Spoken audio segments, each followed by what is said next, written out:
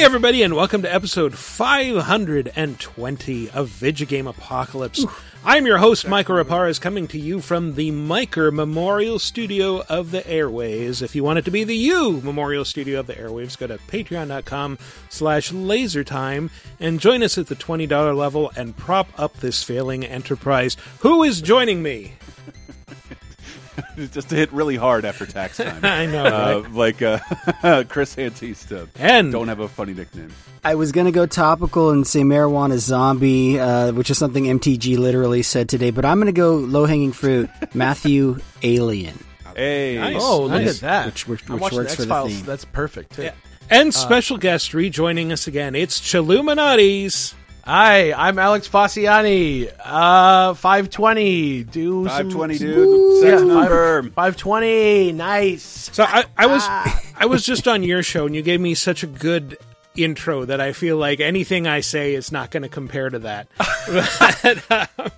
I felt bad because we just kind of, I don't know. I went back to listen to the episodes that we did, and we just kind of jumped in raw, no, talking, no, chat before, and the energy was like, hey, what's up, Michael? And he was like, hey, and then Jesse's like, why the fuck is Michael here? What's going on? And I was like, okay, this is the worst thing that's ever happened to me. It's always Jesse, though, right? He's half the time. He's like, what the fuck's going on? Sure. I've been greenstoned. You should greenstone this episode. This should just be a JFK episode. I greenstoned today. I think at 34, you guys should greenstone at least once per day if you can. And here's the thing. What was I saying? I just wanted to get my revenge on myself for that horrible intro that I gave you the first time you came on the show. So that's what it was. It was great, thank you. But where can people find Chilluminati? Chilluminati is everywhere. Chilluminati is everything. Just go find me at patreon.com/ChilluminatiPod. That's our home website where you can get all our info. Sometimes you can go to ChilluminatiPod.com if we have tickets or merch on sale that's new, because we try and put it there if we can. It's a horrible website that should only be used in an absolute emergency. But if you like video games more than conspiracy theories, please come watch me on the Super Beard Bros show on YouTube, which is now also in its 10th year. What's up? Bing, bing, bing. That's our new, that's the thing. So I have a that's terrible conspiracy to pitch for your podcast. Let's go. That I would love to do. Yeah, hit me. I'm open. Yeah, you want me to reveal it right here? You can DM me I'm all about the theatrical. So if it's a secret, it's a secret. But you better send me it. It is in my world. It's one of the craziest things I've ever seen, and I went down a huge rabbit hole last week, and I think I got to talk to Alex about if he needs a half an hour episode where he does no research and I just rattle off what I know now. It relates to nothing of any consequence, but it's it is insane and involves Oscar winners and is nuts. Okay, look, that's a great teaser. I'm absolutely titillated. Nice. My DMs are open. You heard it here first. DMs are open. Yes. Whenever you need something on the fly, everybody's too busy or has diarrhea, and you got to get something done real quick. Give me a call. I'm the best at the diarrhea show. Is diarrhea the secret word? This is the third time it's been brought up. I have diarrhea. That's what it sounds like when I have diarrhea. Yeah, that's... All right. Well, it's going to be a fun show. I always try to have something a little bit paranormally or urban legendy when Alex is on. And this week we came up with Ancient Aliens. So, perfect. Yeah, in video games. Or did ancient aliens come up with us thousands of years ago, I mean, and we're just living in their experiment? If Michael? you believe Depending the Brian on the De Palma game. movie Mission to Mars, then yes. Or the Bible, as I call it, Jupiter ascending. An alien named God came down to Earth. And the genome-engineered lycanthants rollerbladed through the sky towards Jupiter. That Who explains was a person and not a planet at all. That is literally the only thing that could explain why he's white. So Ancient Aliens in the context of video games is we're going to get deep into some lore spoilers, if you will. Nice. About Nicely done. the games where everything was engineered by aliens thousands of years ago who have since disappeared, Thousands of years ago. are Why do gamers usually love it? still alive in some form. Why is that what the gamers love? What is that? Why does it become, what if there was, like, guys before us? Is it what the gamers love or what the game writers love? Because it's a trope that's pretty easy to fall back on in a lot of games. Where did this faster than light shit come from? Aliens, man. Who Aliens, cares? It's just man. God. It's just gods, right? Like, it's just we're just low key saying, like, what if these guys had gods, right? It's very it's very What Jester, if one of gods our- were just guys? In one of our entries today, I know that they did the work. They have all kinds of like fake science behind their shit, except for when it comes to this particular alien race. They're like, I don't know. No one knows how they do it. They're just ultra powerful. They've been around long enough. It's like, yeah, that's some godlike shit. Just like, yeah, we don't know. We don't know how it works. It just Did that happens. alien have a season finale this week? What? Oh, I thought you were describing the Yoda species. Is that really something that's going to happen? I don't even want to know. No. I haven't seen But like George Lucas intentionally left the Yoda species really vague. That's why you've only seen 3 of them. You don't know anything about them. They were from their home planet. I see. They came All right, before don't us. spoil it. Yeah, They no were. spoilers. They were the. That's not a precursors. spoiler. That's not a spoiler. That's a thing. That's. I don't want to think about Yoda with that much baggage on. Is that weird? Right. No, but you don't That's have why they to. talked- Now that you've seen that Grogu is like 56 years old and still talks like a baby, it explains all his speech patterns. It took me years 100 to get this far. Fucked you, Yaddle did. It's like That guy, he talks as a precursor. All his sentences are precursor sentences. You know? That's true. Yeah. That's true. Good way to put it. But let's just jump headlong into this shiz with Number 5. Who are you? Many names. When I died, it was Minerva. Before that, Merva and Mera. And on. The others, too. Juno, who was before called Uni. Jupiter, who was before called Tinia. You are gods. No, not gods. We simply came before. what game or series or species is this? This is the Assassin's Creed games, Yes. man. Oh, This that's is Michael's specialty. And you might be asking Michael, as an employee of Ubisoft, full disclosure, who absolutely loves the Assassin's Creed games and can rattle off about this particular species without even doing any research, why would you put this at number 5? And it's because they are not technically aliens.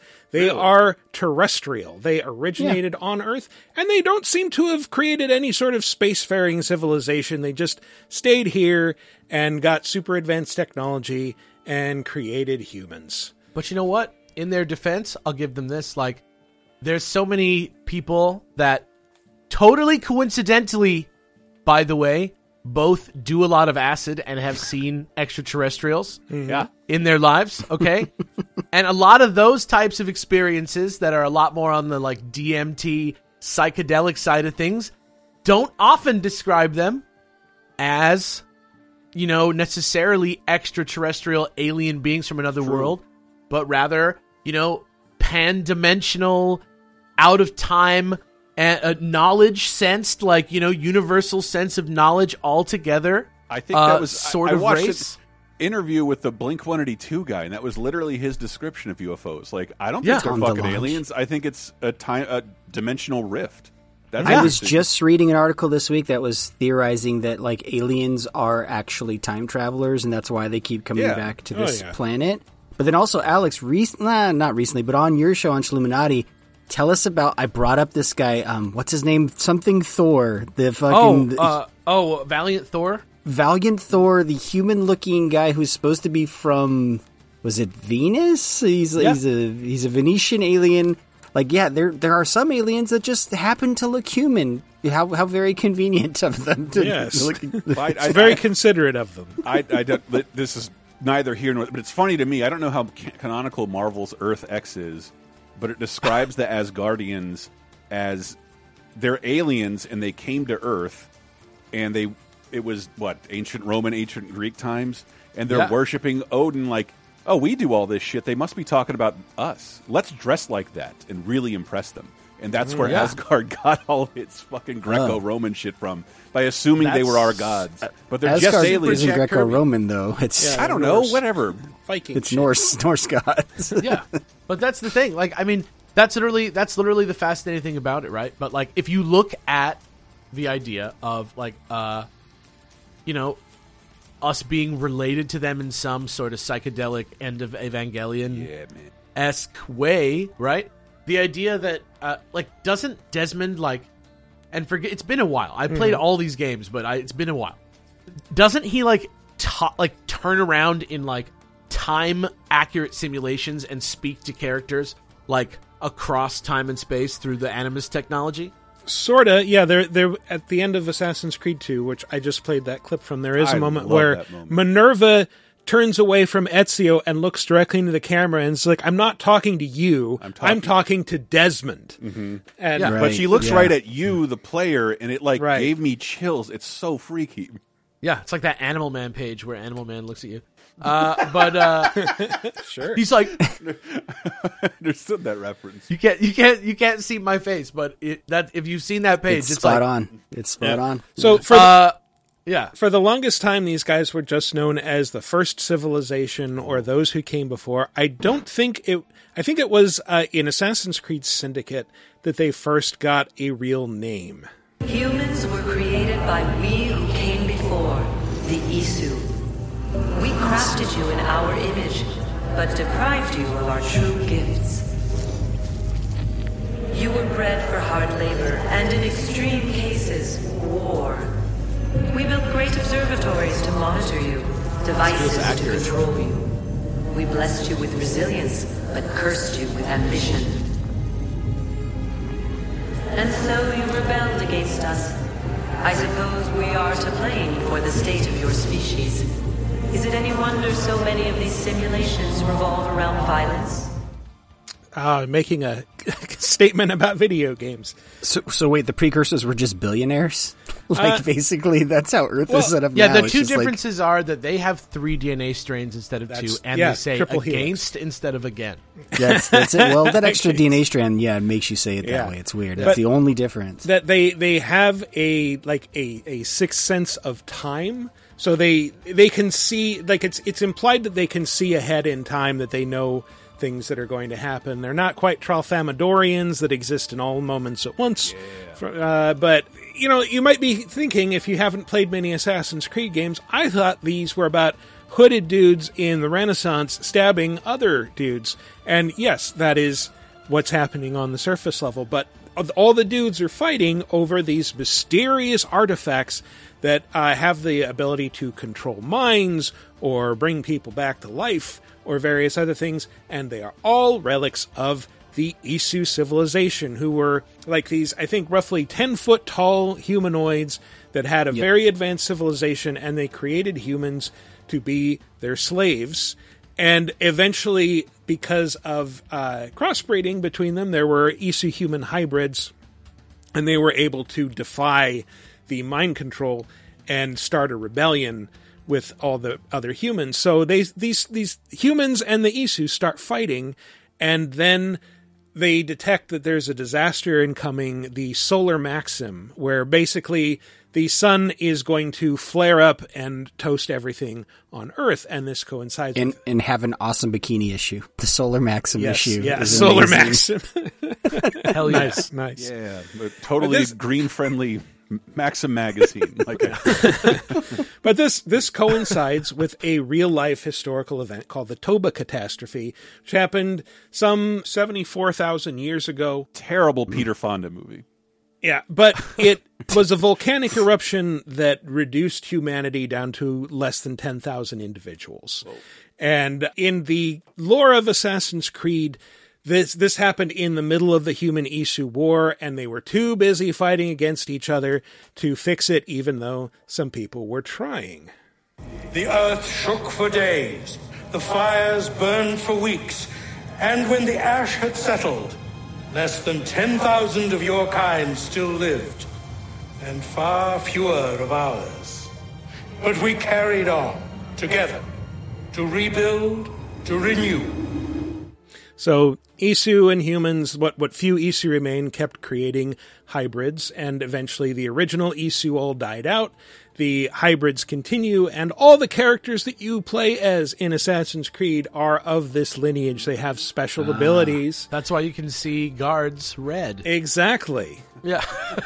And go inside of eagles' minds. Yeah, the eagle vision. I was going to ask Michael, so the Assassin's Creed game I probably put the most time into was Odyssey. Okay. 5. Yes. And in the Odyssey DLC, you see a lot of these Isu in like, there's like a hell-like realm, and then there's like a heaven-like, like an Elysium realm and stuff like that. Like, are those, and they have some like real powerful abilities. Like, are they just super Isu, or is part of that just the simulation making them godlike? I think part of it is the simulation. Like, it is explained to you, like, this is not actual events. This is a simulated version of something that the person showing you this stuff went through.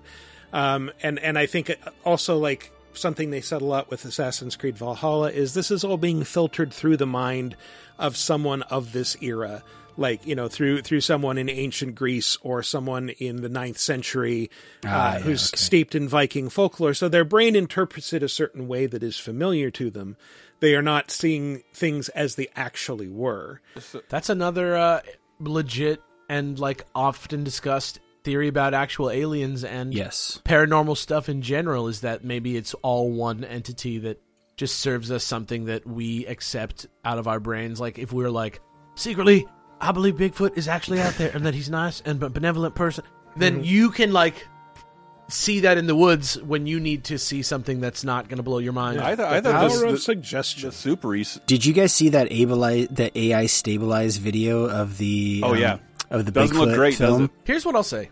You can just tell that's a dude in a suit when they stabilize it. It's like, oh, that is a dude look in a at the suit. meat on the leg, though. Just Sort of look at looks that meat on the like leg. John Chambers in a Lost in Space suit with a modified belly, doesn't it? Yeah, told you we got to the bottom of this a long time ago, and A little bit. Looks a little bit like I did want to ask Mike, because I don't know that I was very thorough with the Assassin's Creed games up until 3, and I played a ton of Origins and Odyssey. Do the Isu still play a part? Oh, absolutely. They're still there. They're even more so, They're I still think, there, in Odyssey. Especially, like, the last couple games have, like, gone hard into mythology, because the Isu are supposed to be, like, the actual people who inspired the stories of the gods, and then things just got muddied with history. And, like, Odyssey especially, like, has all these, like, cyclopses and sphinxes and monsters that you can find feels throughout like Horizon a little bit, like how they're dealing with it. Like the kind of like mystique around, like, is this a god? Like, does this count as a god if you know the mundane explanation? Like, is it still a god, or is this something, you know, it's like a fun, like, kind of cable TV kind of sci-fi premise. It's fun. Yeah, it is fun. But, you know, in the end, it's always like, no, it's ancient technology. It's an ancient technology that's creating this Cyclops, or possibly the illusion of a Cyclops, whatever. It doesn't matter. Yeah. You want to fight the Cyclops or not. Yeah, exactly. But, yeah, and so recently, in the recent games, they've been talking about how, like, so the Isu, their whole thing was like, we are trying to avoid, we know that this disaster that wiped us out is going to happen again in 2012. And so we build simulations to try and see, like, okay, what can we do now that will ensure events unfold in a specific way that prevents this catastrophe from happening? So it's recently, like, with Origins, they kind of raised the idea, like, how do you know this is quote-unquote reality, and not that you are in one of the Isu simulations? Dude! And then you realize, well, of course, if you say the game is like, oh, the whole time it's all been set in a simulation. Well, yes, because it's a video game. It's a simulation that you, the player, are playing. It's been a simulation the entire time. They've been clowning on that premise this whole time. Like they've been making video games for the last 10 years in the universe of the game. And I just want to say, quick note, that is just speculation on my part. I do not have any inside knowledge into what they're planning for this, so don't go like, oh, Ubisoft employee confirms this. No. I love actually in 4 where you get to go to the video game studio and it's literally just the same part of town as the actual Ubisoft Montreal, but it's a way nicer building. It's like because like actually Ubisoft Montreal is like kind of old, and it's an older, beat down building, and like no, it's not this super technological marvel as in the video game. Yeah, but I do have a clip talking about the simulation in the simulation. We ran thousands of simulations, searching for the right version, searching for Desmond.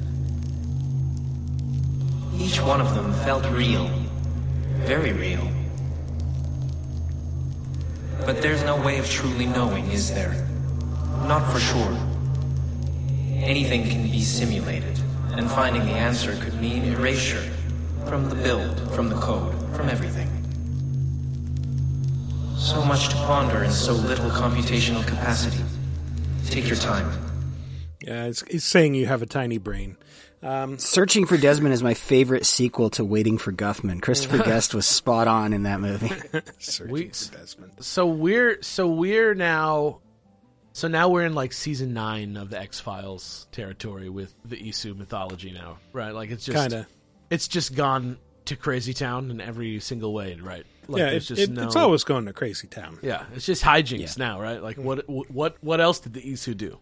They created humanity. They created a bunch of artifacts. Juno was a looming villain for a while, and I think they resolved her storyline in the comic books. I think they interfered in the WrestleMania match as part of the bloodline. It's the Isu. They're 10 feet tall.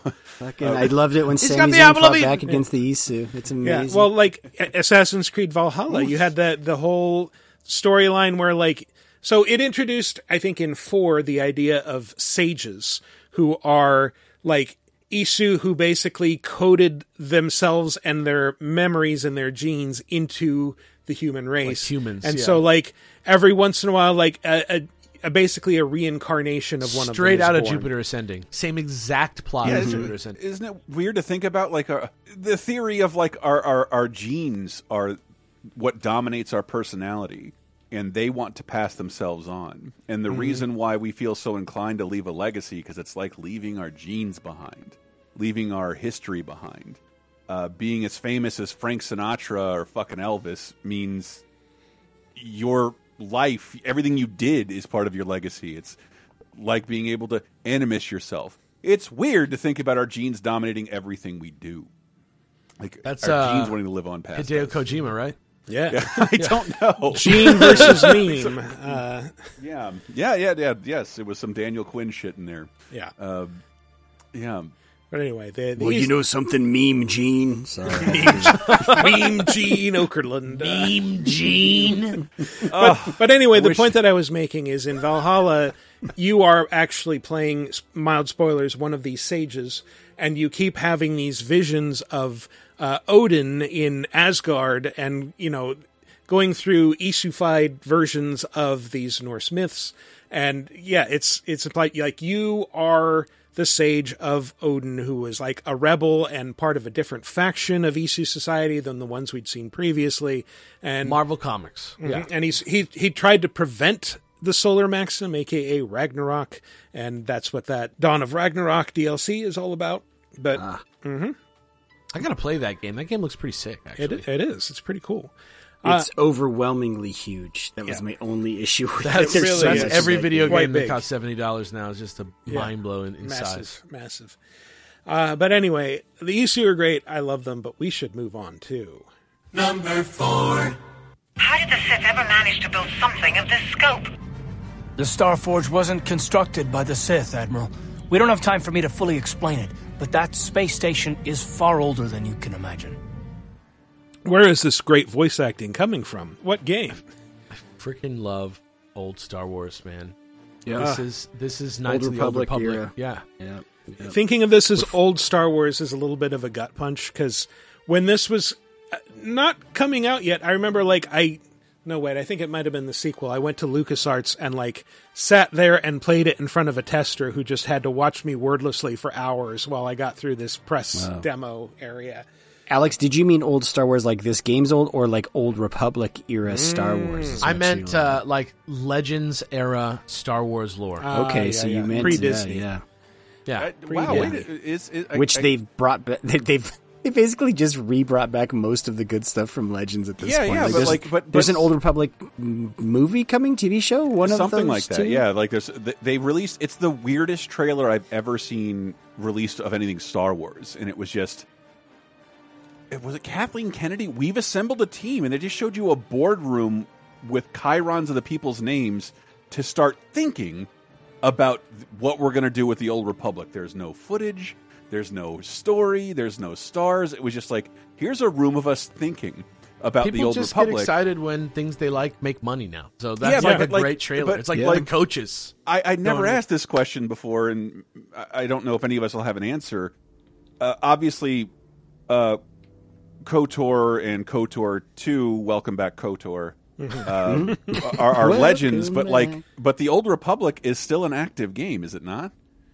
Yes, MMOs? It's the only surviving piece of Legends going on, but everything else has been stricken from canon. It's just still going. It doesn't matter that much to me, and I imagine it can't still matter to people fucking playing Old Republic 10 years on. It's the eternal flame, though, in a way, right? Yeah, but it's like ongoing Legends then, or is it incorporating... It's still that's Legends. my question of the week to the audience. Is this canonized? Because it doesn't matter if it's well regarded. Disney will canonize it. Well, the Rakata have been canonized, sort of. That's true. I think they were mentioned in Andor, and they were There's also a like in crystal. a magazine post Disney acquisition. Yeah, and the finale of Mandalorian, Grogu says it's his least favorite kind of cheese. I was going to say that the Italians, the ricotta has been canon for years. This guy with the Force over Yeah, so Knights of the Old Republic, which, by the way, turns 20 this year.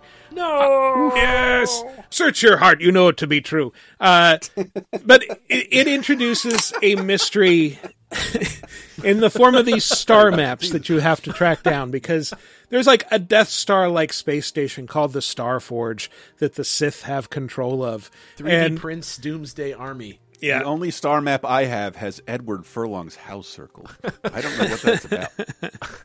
Edward Furlong. Why Edward Furlong? He was on that list maybe 1 year, maybe 2 years in the entire history. I mean, how else do you guys in a think while. the Terminator found him? Hello? The star map, it's right there. Exactly. So you're heading down these star maps, and eventually you crash land on this unknown planet, and you find out that the star maps are actually left behind, and the Starforge itself, by these weird hammer-headed aliens called the Rakata. And you find out talking to one of them. So there's these two factions of Rakata. There's the warlike Black Rakata. I'm not going to comment on this, and the Red Rakata, who are a little bit more peaceful and technologically advanced. Indian or communist? Yes. Jesus.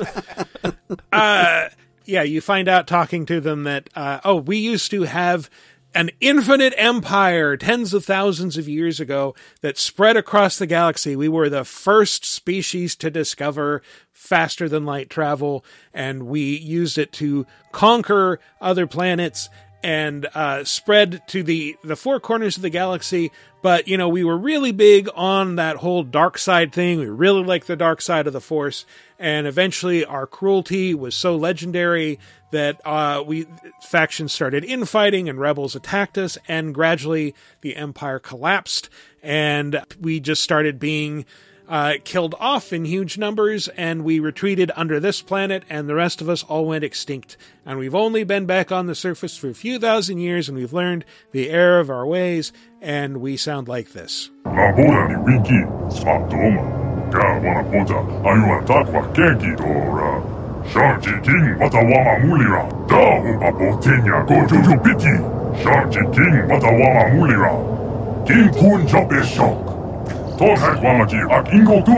Just imagining a voice actor sitting there in a booth. I mean, okay, what am I reading? That is a Winky from The Wizard of Oz. That is all. That is a Winky from The Wizard of Oz. Yeah. So, I don't know how to get deeper into that, but that's what it is. So I wanted to ask you, I guess Michael's the one I know who's played it the most recently, and even that was 10 years ago. When it came One, to I was iPad. lamenting, I think, was I lamenting that on the show? Like, what the fuck happened to BioWare?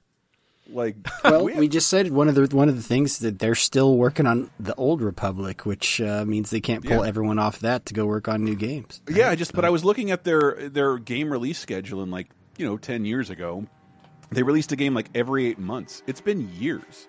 They got bodied 3 years ago. They got bodied by EA, man. Yeah, but that's what it seems like. But the BioWare bug. Well, they did for some Anthem, reason, and that kind of the BioWare bug didn't bite me until Jade Empire, and then really with Mass Effect, and I never went back. I think I had a game crash problem in KOTOR. KOTOR got remastered, right, or at least re-released. There's a new version of it by Aspyr, I think, and then I kept getting delayed. Yeah, but then there's now an actual one, and it like a remake. Going through drama though, there's it got canceled temporarily. They took it away from Aspyr, didn't they, or something? Oh, okay, that's what I was. Yeah, something went wrong, and now they started from scratch, and it's on track now, or something. And it's I think it's a Sony exclusive or something. I don't remember. Because Aspyr for years and years was just, they were kind of known in the industry. They're the Mac port house. They would do all Mac ports of your favorite games, and then they started doing remasters. Yeah, and I think Stubbs the Zombie might have been one of their only original games. And then, not too long ago, I think pretty recently, they came out with a remaster of Force Unleashed, but it was the Wii/PS2 version of the Force Unleashed. Your favorite one, if I recall. Yeah, I did. They added like stuff that. to it. They added features, they had a PvP mode and what? stuff. It was sick. Yeah, dude, you can place every Jedi that's in the game. PvP. I remember the original had a PvP, like the Wii and PS2 version had a PvP mode, and they ripped off a Rob Smigel joke where if a certain character is fighting Darth Vader, she says which one of those buttons calls for help? I'm like, oh boy. We can take it because it's based on us. Yeah, exactly. That's sort of true. It's like when Prince took Dave Chappelle dressed as him and made it his album cover. What are you supposed to do about that? Yeah, exactly. Who's going to sue? But I remember it might have been 10 years ago, maybe when Michael, you were at, working on Mac stuff at Mac Life, and you were playing KOTOR on the iPad, and you're like, this is surprisingly amazing to still play. Yeah, I played all the way through that iPad version, actually. Well, it was just amazing. It's just what this massive RPG from what was then 10 years ago, and it's great on this flat little portable tablet. Very much has the cyberpunk vibe of being a tabletop feel system, kind of. Yeah, it didn't have real combat. It was sort of MMO-ish, right? You would just walk up close to an enemy and start dancing, and that would do damage to them. It was turn-based, but it felt real time. I remember, and I remember people saying that, but also agreeing with that because, it feels like I'm actually doing stuff, but it just runs I'm and putting you can in pause commands. it whenever you want. Yeah. It's all rolls on the back end. It's just it's doing math on the back end. It's why we started the Sick of Star Wars thing, because I keep going back and forth Last Jedi, yay! Rise of Skywalker, yick! Mandalorian, yay! Boba Fett book. Gross. Andor, woo! And then the last episode of Mandalorian, yeah, man, I can't escape this. I want more right now. And that's what I was thinking this when I accidentally woke up at 8 a.m. and started watching Mandalorian. I want more Star Wars right now. I haven't watched Mandalorian yet. I've been putting it off. Yeah, I need to reason. watch it. It's been a weird season. It's been very weird, but it's I think to its credit, it doesn't mind being hyper focused on itself, even though we kind of cream our jeans when they bring back a character we remember. They kind of they didn't really focus on that this season. There was a lot less of that. Really? Yeah. That's exciting. I really like it at best when it's just a cowboy story. Yep. Yeah, and there's I think being able to reflect on it now, this is a much more interesting story, even though if you read stories, 50% of the audience has dropped off this show, and people are really bitching about it. But Andor and this season of Mandalorian shows how complex and nuanced this universe can be. And I hate prequels. And just when the Old Republic came out, there was that aspect to it, and I just do I go back? It's very different. It's very different, though. It's very free. It's very in that world where they were using it as more of a genre bender than like a real time thing where they're like, it's like fantasy. Like sometimes the fucking lightsabers plug in, even though that is like the dumbest shit ever. It's like sick as hell. Like just look at how cool this looks. Like don't worry about it. And the Rakata, really? Yeah. The Rakata are like a Warhammer 40K race in Star Wars. They don't belong in the like current texture of Star Wars, but it works in this old school sense because they're like old, they're like brutal, they're like an ancient race. They're supposed to be kind of like the Roman Empire or something. Or and it was Romulans or the Klingons or something. It was striking, number one, because like yes, like Star Wars deals with these spans of time that are like ridiculously long. Like I think Knights of the Old Republic is like 5,000 years before the Battle of Yavin, something ridiculous like that. Yeah, something intangible. And they're still hyper advanced. So you have a society that has been spacefaring for millennia. And, you know, when Star Wars first came out, it was just like, yeah, there's a big galaxy-wide empire. How did it get there? Nobody cares. It's there. And so we just sort of always assumed, like, yeah, it's just somehow always been like that. We don't need to think too hard about how it got that way. D&D, yeah. Yeah, and well, it was also a really lived-in universe. Yeah, like the originals felt old and lived in, and that was the point. It wasn't new and shiny, and we didn't care where it came from, because it was like, it's meant to feel slightly dingy, but please, sorry, I interrupted you. But then KOTOR comes along and it tells you, like, okay, here's how it got started. It got started with these guys called the Rakata that nobody remembers. And, you know, tens of thousands of years ago, they were responsible for establishing galactic civilization. And then everybody hated them and killed them. And now we don't talk about them anymore. Chris, do me a favor. Do the Tony Soprano bit about Columbus, but with the Rakata instead. What was the bit about Columbus? They fucking discovered this country, and you will pay him the respect he deserves. Remember when he's getting mad at his kid? We're soldiers. We don't go to hell.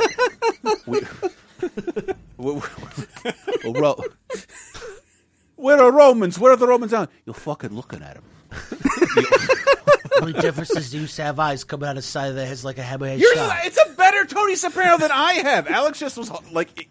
did it out of nowhere. God damn it. This sucks. I don't do anything good. Hate this. All right. The Rakata are pretty cool, but let's move along to... Number 3. If you haven't mastered even these primitives, then man has not attained the Matter. Their ascendance may yet be prevented. Time was your ally, human. But now it has abandoned you. The Forerunners have returned. Yes. Oh, hell yeah. That's the name of the species, but what game series is this? So, this is Halo, and I hate to correct an ancient alien type guy, but like, is Master Chief... I mean, I know technically he's human, but it's a cheat because he's like a super genetically superior human. He's like, what is he, like 8 feet tall and shit like that? He's like a Warhammer Space Marine shoved into another universe. He's a Prometheus. He's basically David from Prometheus going to the space jockey and getting his head bashed against the wall. In a way. Kind of. I did not know. I meant the white guys from Prometheus. The guy who looked like from that Adult Frisky Dingo show. Yeah. The Prometheuses. The Prometheus. Very smooth. Sure. Got those very smooth. Who started gentlemen. life in Iceland with the for funsies. whatever fruit that was that he ate. But Halo, universe that has never been shy about having too many alien races to keep track of. When did they need to establish it? Was it 4 that the Forerunners came about? Like, I don't even remember when the Forerunners were. It was when they switched to 343 Studios because they didn't want to like use Bungie's notes to keep telling their story, right? Mm-hmm. Like that's got to be what it was. I mean that's when the actual Forerunner aliens appeared. Before that, it was kind of suggested as recently as Halo 3 that the humans themselves might be the Forerunners. Yeah, it's like Marathon. You are the child of my makers, inheritor of all they left behind. You are Forerunner. But this ring is mine. Did you say like Marathon? Yeah, exactly. Like that's like a thing Bungie always has. Even Destiny has like this sort of dynamic in it of like civilization on a cycle, and like you know, things like this thing where the Forerunners are going to replace themselves with like a baby version of themselves. Destiny sort of combines lore from Halo and we're talking about BioWare and Mass Effect in that it's like humans start to travel the solar system, sort of ruin it, and then actually Destiny applies with this list as well because the Traveler is sort of an ancient alien that you don't really know much about, and I think even up until the latest update, it's like, is it actually a benevolent source, or is the Traveler sort of evil, or you never really know? Like, it's... But that's the deal with the Forerunners. I thought that was kind of where it was headed for sure. It's so fucked up to think about. If you remember what our highways looked like in the 80s, like just before anti-littering campaigns, if we mastered interstellar travel, like Hill Valley 1985, warp stretched Big Mac styrofoam container going like 95 kilometers, like that's what space would look like. There's just fucking assholes. Like, we would ruin interstellar travel, wouldn't we? Yeah. I love the relationship between the ancient alien and the humans, as like, you were the promised child and now there's like some question about that. That's kind of an interesting thing. But I don't know, it just felt like Halo kind of just switched tracks out of nowhere in the middle of their story because of the like studio switch, which I don't think it's necessarily bad, but it's just kind of like it changed the vibe with the Forerunners a little bit, didn't it? Yeah. It was trying to answer the question, like, what happens after you finish the fight, which was the whole thing about 3 was finish the fight. And then it's 4 is like, well, it's not quite finished yet because we need another sequel, so I guess we need a new enemy race. It just to felt fight a lot less high concept than it was. Just that's how it felt. Yeah. But I think that, like I said that on a previous episode, I think the history of Halo as a mega franchise is going to be, that's going to make for the best documentary we've ever seen. Yeah. When people start talking about it, because whatever Michael's about to talk about, I imagine is fleshed out somewhere in the novels and comic books that, like, when Microsoft was like, no, we're pushing this series. Whereas when 343 took over, it just seemed like, well, we have Halo, we can just make a Halo game. But like, there really was a lot of Halo content when you were really trying to get into the game industry, and then once you solidified yourself, you sort of like, we'll always have Halo, and then here we are now with project leads leaving on the ropes. Like on the verge of death. Well, it's a shame because that game is really good. It's really good, but I don't know. Great campaign. I don't know if it does for Halo fans what it does for me, because I never cared about the story at all. I was like, oh, look, reptile Ewoks who run with grenades weird. Yeah. I never did either, but doing research for this, I kind of went down a little bit of a rabbit hole, and now I'm interested just to discover more of the lore, because so the Forerunners, if you don't know Halo, they created the Halos. They're built Toyota tough. The Halos are like these planet-sized rings with like Earth-like atmospheres and terrain. And they're really part of a weapons array that was fired like thousands of years ago to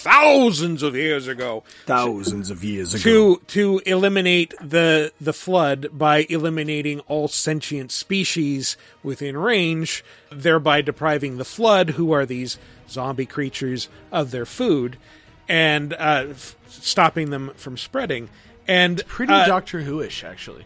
Yeah, in 4 we find out that, like, the ancient spacefaring humans were actually an enemy of the Forerunners. They, I think, rebelled, but the humans had encountered the flood and were trying to eliminate it, and were going around and blowing up Forerunner colonies and planets where it had spread to, because it's like, we don't have time to warn everybody. We need to purge this planet now before it spreads further. And the Forerunners, of course, took this as an act of war and started fighting against them. And I guess humans were actually allied with the prophets, the guys who run the Covenant at the time, and the little dudes in the floaty chairs. Exactly, but they lost, and as punishment, they were basically reduced to a Stone Age culture. The humans' actions threaten the galaxy, yet we have treated them as the mantle required. Their punishment is just. Justice is reducing their genetics in such short generations from a spacefaring race to this? They are closer now to the animals they behaved as. Yeah, So they literally bombed us back to the Stone Age. Built waffle houses everywhere. Yeah, these two Forerunner characters, the Didact. We will teach them to fight, build waffle houses. The gladiator arenas, the waffle house. But yeah, the Didact and the Librarian, who are a married couple. The Didact wants to wipe out humanity. The Librarian is like, no, they have great potential. They were actually just trying to kill the Flood. We should preserve them. Great people, Kal-El. They wish to be. Yeah, and so she's like, you know what? Fuck it. The humans are the Reclaimers now. We're going to anoint them our successors after we wipe out ourselves and all other sentient life in range. Spend these ages ahead of you in meditation on your choices. When you wake, you will find the humans. I have ensured that they will grow strong and vibrant. They will be our rightful heirs. Their gene plan dictates that the galaxy will be theirs to care for by then. I beg of you, find the strength to help them learn from our mistakes. Find the strength to kick your ass. I'm thinking Game Pass. I'm figuring out what part of the Halo problem is. It's that this, I think, was 4. 4 was really leaning into this. And then this became the B plot to the fucking Cortana's going, the crazy AI gone wrong. And it's like they were trying to do too many stories at the same time. That just like fucking pick a lane, dude. Like, or like maybe they changed creative directors. It's like they should have just stuck with this and rode this out for the next trilogy. Like, yeah, we're going to explore this backstory of the universe in Halo. And correct me if I'm weird. I remember we were doing a podcast back. Remember when they launched Waypoint? Dude, what the fuck is Waypoint? Waypoint's where you'll get all things Halo. The new Halo TV show, which never happened. New Halo content, which never happened. Then it did, and no one watched it. Like, it's still out. We can go watch a Halo TV show right now. We won't. I put it on my taxes. I've been subscribed for over a year and have not watched one frame of the fucking Halo TV show. It's pretty weird. Is that on Paramount or Peacock? It's on one of the Paramount. Yeah, it's pretty weird. Yeah. But correct me if I'm wrong. Mm-hmm. Isn't there like an ancient alienception going on here? How do you mean? Like, isn't there also like a Forerunner to the Forerunner? Yes, I'm so glad you segued to that. I was trying to squeeze that in somewhere. So yes, before the Forerunners, there were the precursors. The RAV4. It was the RAV4. Yeah. No, it was the precursors who were basically amorphous Lovecraftian elder god style beings that like existed on a level of sentience beyond our comprehension, and who went around seeding the galaxy with life as part of a big experiment. And so that all this talk of the mantle that you're hearing in these clips is like the mantle of responsibility for being the galaxy. Boss.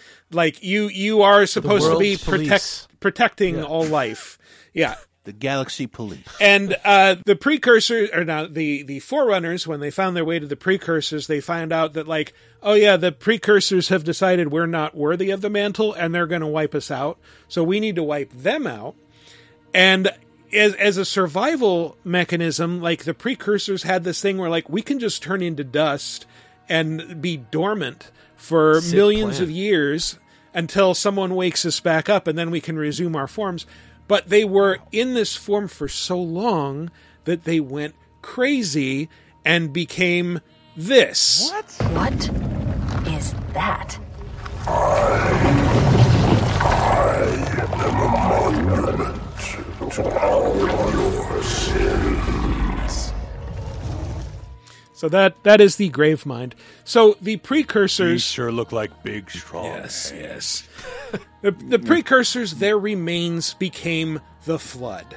After the Forerunners had killed them off, they became the Flood. Humans discovered them. They got infected. The Flood started spreading. The humans tried to wipe them out. The Forerunners mostly wiped out the humans, and then discovered the Flood, and now they're fighting the Flood, and now like, okay, well, we have to kill ourselves and everyone else, but the humans, maybe if we let them succeed us, eventually they'll be able to destroy the Flood. And so it's Jerry a whole Lundegaard of the cyclical galaxy. thing. Yeah. Look, I'm going to do this as Tony Soprano, but they named themselves a fucking precursor. It's like saying you're going to be wiped out.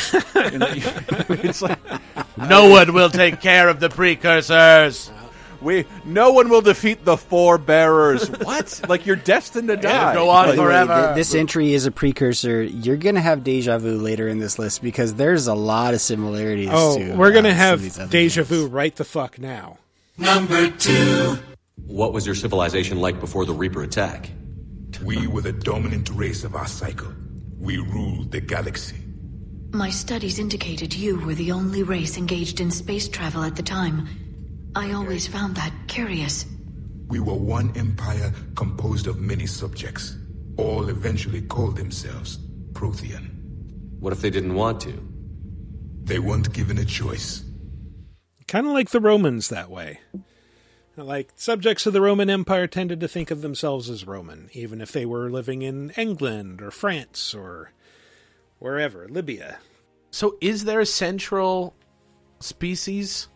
Yes, there is a central species, the Protheans. They die out In did we Mass say what Effect. this is in? Mass Thank Effect. you. This is Mass Effect. Oh, yeah. That's the one with the 4 eyes, right? Yes. Yeah, Okay. so Yes. they have died out 50,000 years before the events of the game. They've left behind these Mass Effect relays that allow for faster-than-light travel. And you find one of them, like the last survivor of the Protheans in Mass Effect 3, who's named Javik. Among my people, there were avatars of many traits. Bravery, strength, cunning. A single exemplar for each. Which are you? The embodiment of vengeance. I am the anger of a dead people, demanding blood be spilled for the blood we lost. Only when the last Reaper has been destroyed will my purpose be fulfilled. Yes. I have no other reason to exist. Going to go and extract a bunch of blood from these robots in space. Somebody needs a I sound like a Snickers. space African. No, but this shit gets. There are layers to the Mass Effect precursor alien shit. There are so many layers. So, the Protheans disappeared 50,000 years previously because they were wiped out by the Reapers, who are these giant mollusk-like alien robots that they hang out outside the galaxy until a civilization has become sufficiently advanced, and then they move in and they harvest it by killing everybody. They're like elder gods. Yeah, Yeah, they don't kinda. they can just fuck you up. Yeah. Yeah, robotic elder gods. And, major lore spoilers for the first game ahead, so be warned. The Mass Effect relays were not actually built by the Protheans, which is that's what you're thinking for most of at least the first game. They were actually built by the Reapers as a way to hop in really quickly, and it turns out, again, we've got an ancient alienception because the Protheans are predated by the Reapers, and the Reapers, spoilers for the Leviathan DLC in Mass Effect 3, were created by these guys. Cycles, our kind was the apex of life in the galaxy. The lesser species were in our thrall, serving our needs. We grew more powerful than they were cared for, but we could not protect them from themselves. Over time, the species built machines that then destroyed them. Tribute does not flow from a dead race. So, if you didn't get the DLC for Mass Effect 3 Leviathan, you missed out on some key fucking lore. This is what people really should have been upset about with Mass Yeah. Effect, not the fucking Wait, ending what? of 3. It's locking off key plot shit behind DLC. I don't think I actually know what you're talking about right now.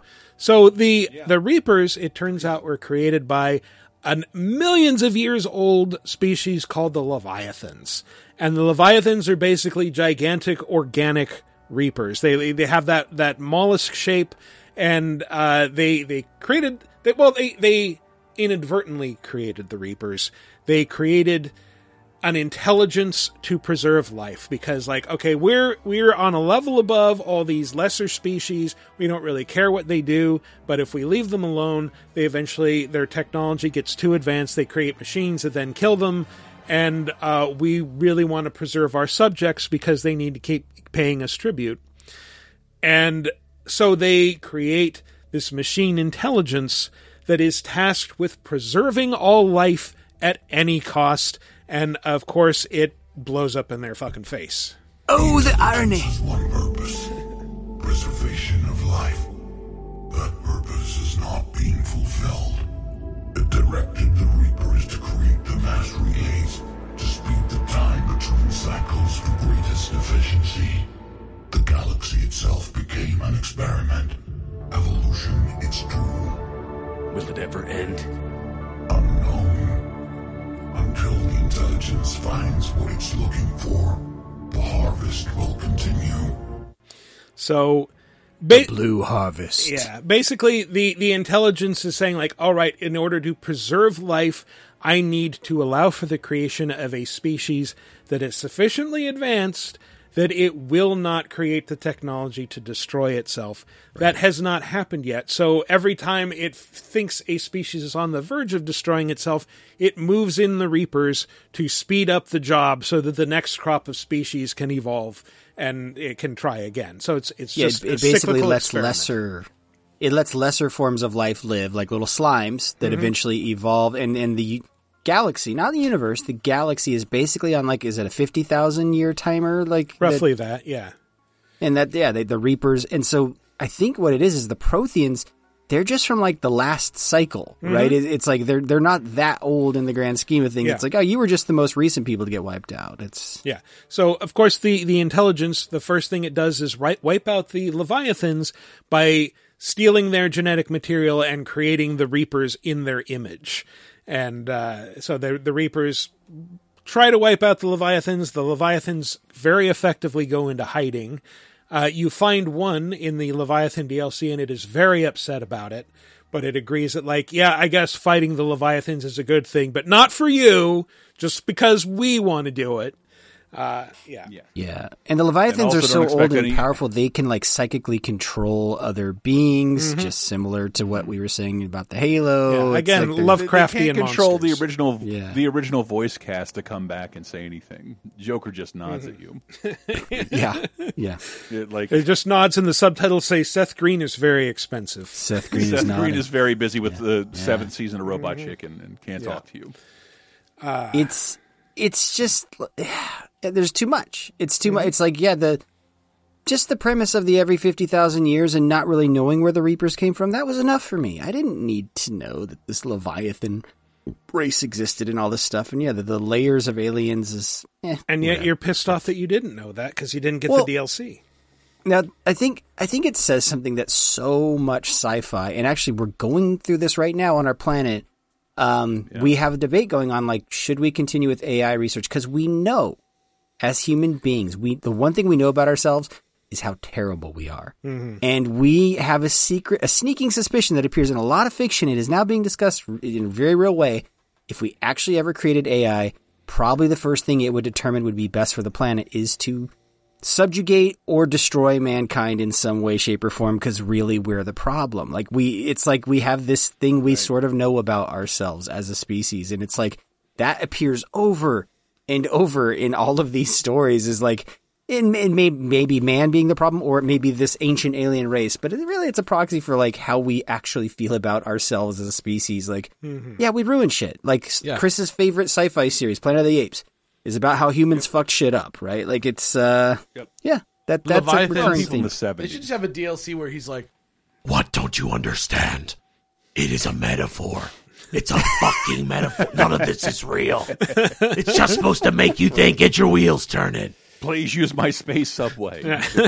You're playing a video game. I mean, you're living in a simulation. Don't overthink it, you dumbass. That Leviathan DLC was controversial for a reason. I think when we talk about, like, when anything has DLC, like, they can't answer consequential questions in DLC because the majority of fans won't see it. Yep. I think Leviathan was kind of, because it's like they had 2 other pieces of DLC that weren't important at all. It was just expanded on your relationships with characters. It felt like almost like a reaction to the response to the end of the game. Yeah, it did. It felt like Metal Gear Solid 4, where he's like, "Fine, here's your fucking answers." And just like when I remember, like, the old interface of the 360, you scroll through like a battle pack 24 credits, this DLC, Leviathan, oh, that's super important. And then, like, you would never have any indication. Like, if you care about the story, this is one of the 700 things you should pay for in the list. Right. Yeah. Or you need to buy 18 cases of Mountain Dew and redeem enough codes or whatever the fuck they hit Or you behind. can just get the remastered edition and all this is Yeah, included. and that's what I almost did. It's on Game the Pass. other day. Or it was on Game. I think it's still If on I Game could just say, Michael, this is like one of my favorite episodes I've ever just sat and listened to of Video Game Oh, yeah. at this point. Because like I love maybe it's just Alex or maybe it's just my love of Aliens, but like I love this shit. These are all my favorite games for the most part. I'm so happy with this. I love talking about it. Well, Alien the number races one in is the a future. doozy. It's one of my favorites. Well, before we segue, I know the Protheans aren't really the ancient aliens, but we did get this line after finding one. Ehana, I remember your kind when you were still minnows in the ocean. This one is unworthy. This one has seen the face of an enkindler. They consider your kind to be their gods. A pity we did not teach them to speak better. Oh, this on the Hanars. Fucking own schooled you. And isn't it like the Protheans are the collectors and then like Yes, something happens the where they collectors break free? Are basically like Protheans who got enslaved by the Reapers and modified over millennia, and but I think you might be able to break that control and recruit them. You can. They're like something happens where they will Pomeranians, fight on your side and fight for your army if the spell is broken, the control gets broken, that the Protheans will fight on your side in the big battle or whatever, that you had to play the fucking iPhone game or whatever to build up your forces. That shit was so dumb. It was so dumb. The readiness. I did warn everybody there would be spoilers. I mean, it's the time has passed, right? Yeah. Like we're way past it, right? You'd think so. Yes. I still stubbornly want to play that Mass Effect Andromeda. I never played it. I still started wanna it, and stubbornly try it out. it's on my game queue. It's like it's not as terrible as people say it is. I can't It's just imagine not that it Mass is. Effect. I can't imagine. It's not Mass probably, Effect, It's yeah. probably fun. Like I I bought It's it okay. day one, and man, this guy runs really stupid. The Mako, ew! Why is this here? Because it's new Star Trek, is what it is, isn't it? Yeah, I don't know. Like we were talking about that on 30/2010. That like Star Trek is the shit, and it's not appreciated. And then cut to now. There are 7 Star Trek concurrent shows on the air, They're all and I weird, have not. yeah. I cannot. I have not been able to get into any of them. Star Trek goes in cycles like that, though, because when we were kids, right as it's true, TNG was wrapping up, they had Deep Space Nine, then they had Voyager, then they had Voyager. Enterprise. Like it tends to go, We it had the wanes, movies. ebbs and flows. Well, you know what else goes in cycles? I thought I was going to say women. I would Ah,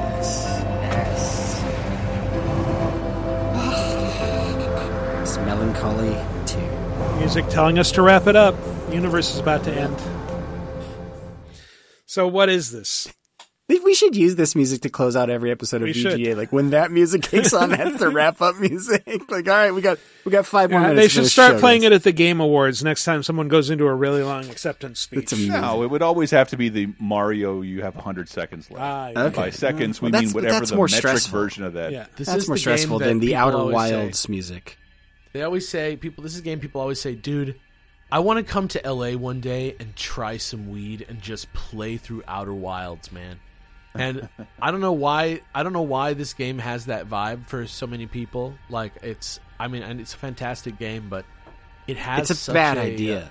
Yeah. It just has such a spiritual it's like journey for a lot, that game. Spiritual Journey. is a great way to But describe it's a puzzle game that does require some A lot of thinking. reading. And if you're too stoned, you're not going to get very far in Outer Wilds. I Like at suck all. at reading stoned. Holy shit! I mean, this is number one on the list because this whole game is patterned around following in the footsteps of the ancient aliens who left all this stuff scattered across your tiny little solar system The Outer Wilds, by the way. Yeah, we did say Yeah, the Outer Wilds, but it's like No, just Outer Wilds. The Outer World was, I think, Outer Wilds doesn't have the. I always get those. okay, you're right. It's Outer one of Wilds. those horrible mistakes in game industry. That was the one where Outer Wilds and the Outer Worlds, and there's so much confusion that we had a guest on to talk about Outer Wilds, and they're like, "Oh, I thought this was going to be about Outer Worlds."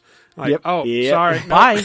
Exactly. They were both Game of the Year contenders. Yeah. They were up there. Yeah. Mm-hmm. But Outer Wilds, yeah, it's a game where you are part of a species that you live in, like, log cabins, but you've discovered space travel in your wooden ships, and you go out into your you live on like a Little Prince planet. Yeah, You look like the aliens from the Explorers movie with Ethan Hawke from back in the day. You Like, are you are in that alien. a Pixar short from the beginning of the movie. Mm-hmm. Yes, yes. So you go out. And the spaceship's so janky. It's like this hastily slapped together. Yeah, it's wooden spaceship. It's or a shitty whatever. lunar lander, basically, Yeah, and you have to yeah, fly yeah. around your 30-kilometer wide solar system like this, and you are discovering artifacts and messages left behind by the Nomai, who were this strange. They looked like three-eyed goats.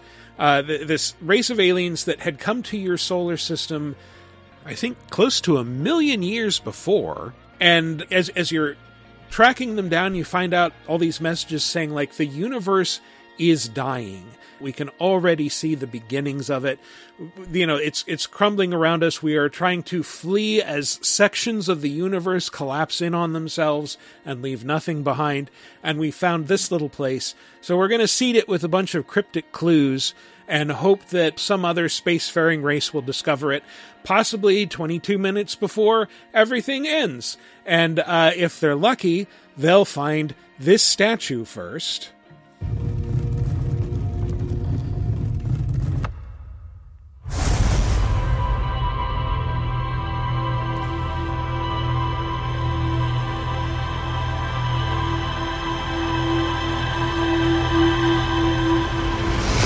And it will basically save their game at this moment in time. So that this is where they will always return, like a few minutes before this. I'm going to say that playing Ghostwire and this and that other Game of the Year contender, top 5 games where statues look at you when you touch them. Oh my god. Yeah. It's so creepy. I hate it. I fucking hate it. Forgotten City. Part of the genius of this game is That's there are so many kind of creepy moments like that'll kind of scare you if you're not expecting them. Like when that statue first kind of looks at you, you're like, "Whoa, what the fuck just happened there?" Maybe I was high, but like it fucking like I stood up. Fuck. Well, then there's the quantum. There's like quantum tech that is part of the puzzle solving in this game, where like every time you turn around, it does a very video gamey thing.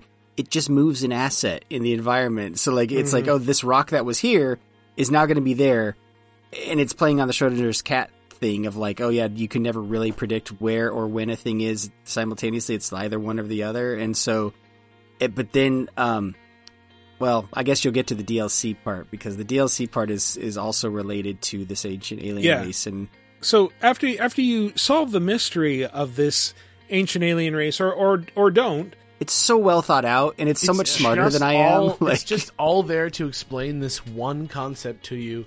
And when you understand it, the game is over. And that's like it. It's like, It's even more of a metaphor than Mass Effect. You're like following in the footsteps of a race that like was all about exploring, and then you have to like use science to discover. It's great. But yes, the Echoes of the Eye DLC, as I was trying to get into earlier, establishes that there is another group of ancient aliens who also came to your solar system, and They show up in an invisible space station called the Stranger that's like this ring world, but like with whitewater rafting. Sit on our hands for... I was going to say, they can only feel half the spaceship. Jesus Christ. But yes, you will find a bunch of corpses in this world, and eventually you will figure out how to get into this strange nightmare world where like everything's dark. You have a lantern, and spoilers again, you will meet patrolling aliens, and if they see your lantern, this will happen.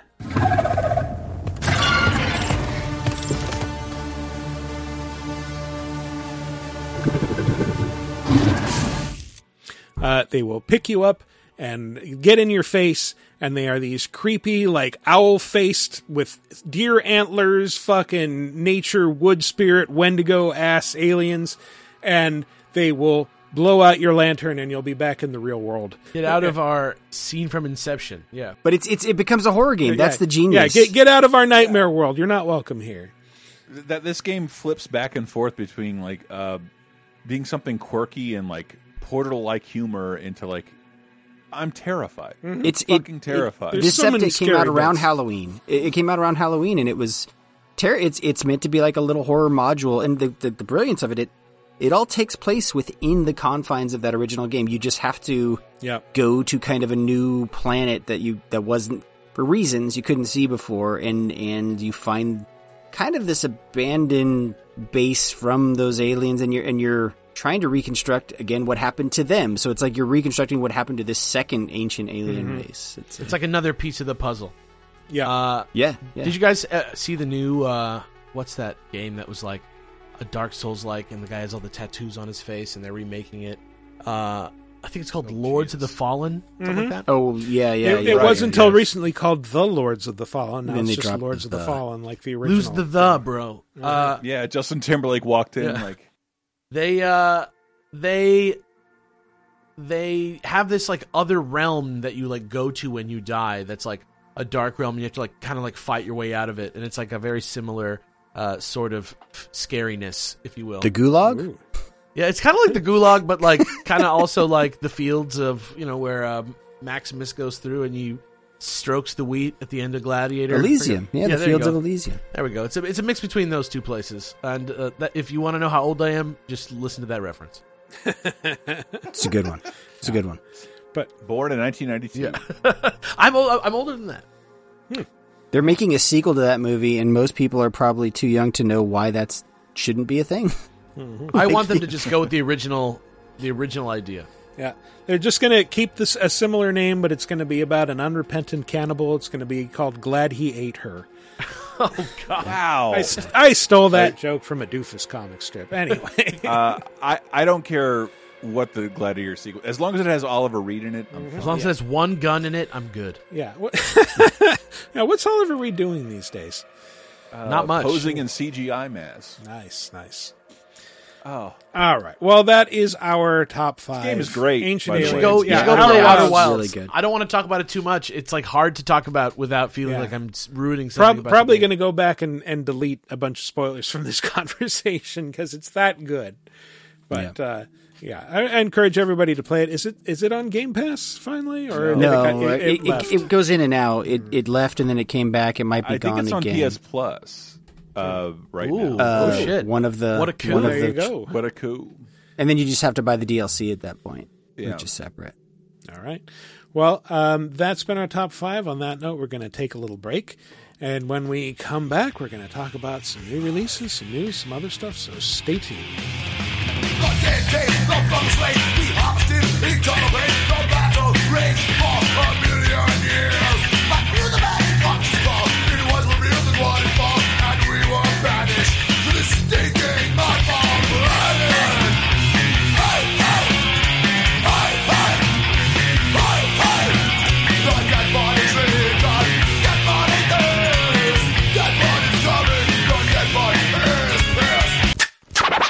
Let's get scratching. Would you like exclusive bonus podcast commentaries and more from the LaserTime crew?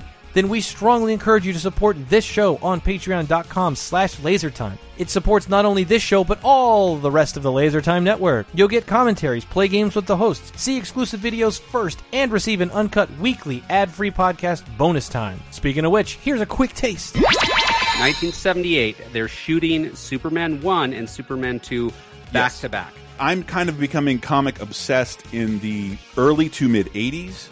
I think Superman 3 is on the verge of coming to video, but basically I could just rent the first 2 over and over again.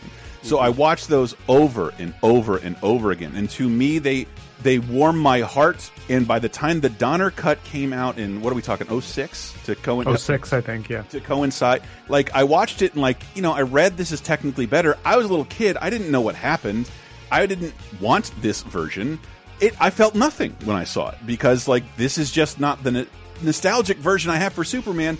And Steve has an experience I'd like to talk about. It's hard to call any of these movies good because they're all bad and pee in the eye of Superman and everything you know about it. Okay.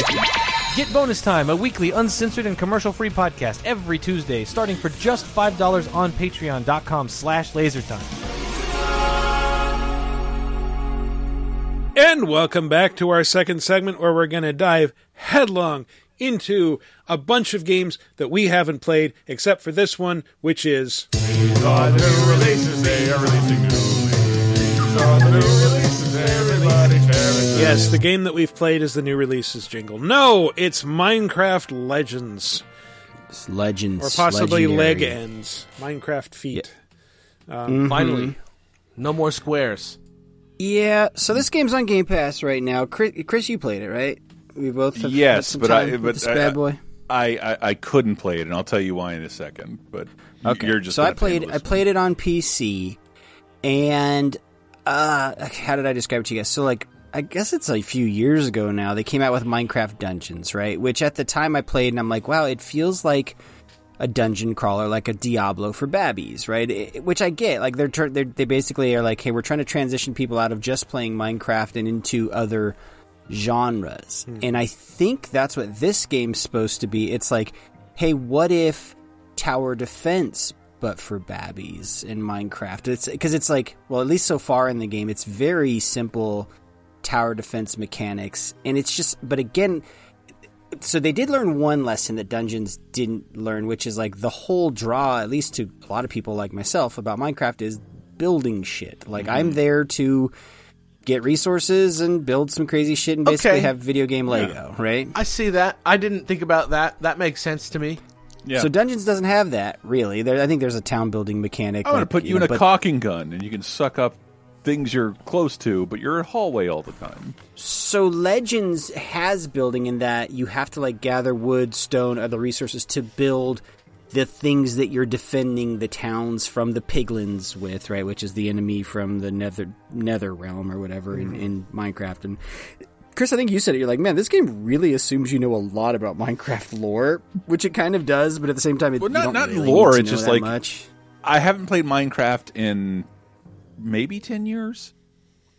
That feels it's so insane to different. say. It's so different now, though. Like, but I've never played it on a console with a controller, and it's like hold down the L button and then hit the right cursor and then hit this button and then hit the L. Like it's like 20 input commands to do a proper noun thing I've never heard of.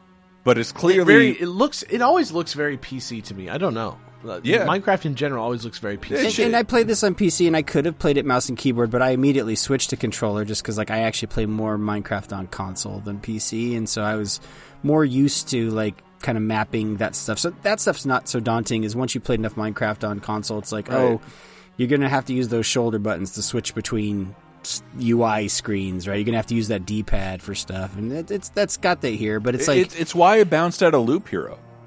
Because Loop Hero is so mouse oriented. Like this really sucks to play with a controller. Darkest Dungeon on Switch was the same way for me, where I was just like, "This is impossible. This is ridiculous." So like the thing is, though, so I've been playing this, and it kicks off with this like super extravagant like CG intro movie where you're immediately introduced to these like. Speaking of ancient aliens, they're kind of these like precursor characters, which is like our world has been destroyed, and we're here to make sure you prevent that in your world. Are And these the legends? Yeah, I think so. They must be. I presume. The eponymous legends. It's like one is knowledge, one is foresight, and one is silliness. I forget what And the one third is one was. Smart It was very Beavis. important. Yes. Smart Beavis was such a good gag, It really man. was. Oh god. But it's fine as a tower defense game. It doesn't seem like there's a ton of depth here, which was kind of my problem with Dungeons. And it's like the one thing about Minecraft is that it had a surplus of is depth. Like Minecraft is one of those games like on its surface is fun, but like if you start to dig into like everything you can do in Minecraft, like its genius was like, holy shit, you can do that. You can do that. You combine these things, you can do that, and it's like none of that's really. This is just here. IP here. I mean, right, for me, I didn't play it's just Dungeons. IP. I loaded it up and like. So your charm is being like low poly and bad textures, like. That's the franchise. That can't. But be now the it's franchise. with good lighting. You gotta light the hell out of that. Oh, they got bloom lighting now. Okay. I mean, it's the voxel look, but the voxels don't actually play any part in this thing, you know? And so what it basically consists of is like, okay, the piglins are going to attack these towns. You have to craft like either like arrow towers, or you can craft things that create little minions, like little golem minions that will fight on your behalf. And some of them are better at fighting like the actual creatures like piglins, and some are better at like tearing down piglin buildings, you know, like, so it's like fucking Gauntlet, like, hey, you better go destroy that enemy spawner or else it's going to keep spawning enemies or whatever, right? And it's like, that's all there and fine and good, but and again, I only played like an hour and a half of this. Maybe it reveals itself later and there's tons more options and stuff, but on its surface, I'm just like, I don't want to do this. It drops you on this map and is having you run from town to town to defend these townspeople. And it's like, it just wasn't fun, the loop. And like, it takes like a really long time for your minions to tear down these buildings. I'm like, this should be like a 10-second thing. And it's like a minute weird. And I'm sitting here. That was weird. Like loot this tree with the loot, a character who now just automatically deconstructs trees. Like, this still took like a minute. Like, doesn't feel anything like Minecraft. And I didn't do anything. Well, but this thing is so like the in the fights, you're like super powerful. So it's a bit like, you know, Warcraft when you play like the hero character like Arthas or something. It's like you're going to go in there and it's like I shouldn't even really build my minion characters to fight these creatures. I should just kill them because they all fall within 1 or 2 swings of my sword. So it's kind of just like, all right, maybe this is because it's tutorializing me and it's meant to be super easy. It just wasn't that compelling. And again, I guess my biggest problem with it is it's not why I'm there. I'm there for Minecraftian shit, not just the look of Minecraft. It's very similar to like that Telltale series. It's like, oh cool, you got Patton Oswalt. Love Patton Oswalt. I don't play Minecraft because it looks this way. I don't actually care about like the lore and look of Minecraft. I care about it being a sandbox, and there's no sandbox stuff here, and that's, I think, my biggest issue with it. Yeah, what I got a vibe from it was like Super Mario RPG. Like, we're going to use this license to get you into other game genres, so you can maybe find better use of Game Pass or something like that. That's what I was saying. It's kind of like, I think it really is them saying like, hey, we have so many people who play Minecraft. Right. Let's introduce them. And I know it's derogatory to say like, yeah, it's tower defense for babbies, but it is like, yeah, you can tell it's like, oh, they're doing a simplified tower defense game because they're introducing people to this genre. You know, it's. But Mario RPG changed the genre for the better. I would argue. There's a lot more Mario in Mario RPG, it seems, than maybe Minecraft is in Minecraft Legends, right? It's a great way of saying it. Yeah. And then there's a whole multiplayer co-op component where eventually you're going to have to what's it called? Tribes of Midgard is a game like this where it's like, yeah, go get a bunch of resources to do some tower defense levels. And then you got to really beat the game. It's a bit like Valheim, I should say, Michael. Is like you should have buddies with you to fight off these waves of creatures, right? Like that's what they're going for, but it's meant to be for kids. And so imagine like Valheim simplified for kids. You know, like I don't think that's why I'm there. You know, so that was sort of the vibe I got. Like I even said, like I have the time to play this, but like Matt should play this instead because I don't like it already. And the dumb anecdote I have for the week, because this is a game show, so I can unleash on this. I had it's a game show, a weird game find weekend because like I'm going through like not tantric gaming necessarily, but sort of like you guys are all dating somebody. Am I correct? I'm with you. I mean, I hope not. Michael and I are both married. So I mean, in addition to the marriage, it might have been a while. Have you ever not like I'm not going to jerk off because I might have sex with this person in like 2 weeks. That's what I'm doing with like Tears of the Kingdom. You're saving yourself for marriage, right? I'm not going to buy any new games. I'm not going to get invested and delayed gratification. Do some edging with the Horizon Forbidden West DLC. I'm not going to buy any new games, and I don't want I don't have a ton of time, and I've been adulting a lot, and I want to be cleared out when Tears of the Kingdom comes out. I want to have a full fucking colonic when that comes out. I was going to say, just have some coffee and a little fiber. I'm uncomfortable with how we've switched metaphors from sex jerking off to poop. Yeah. For some of us, You it's got to one and the evacuate same. both ends, Michael. You don't right. be. You know. Yeah, it's like food poisoning with no vomit. Gross. That's a great pitch. It's guaranteed to get kicked out of every studio. That's good PR right there. Yeah, I was sick at both ends, butt and dick. Masturbating while you had food poisoning sounds to me about the worst possible idea ever conceived. Yeah. It's called stirring the potion. It is stirring the. That is exactly what I'm doing.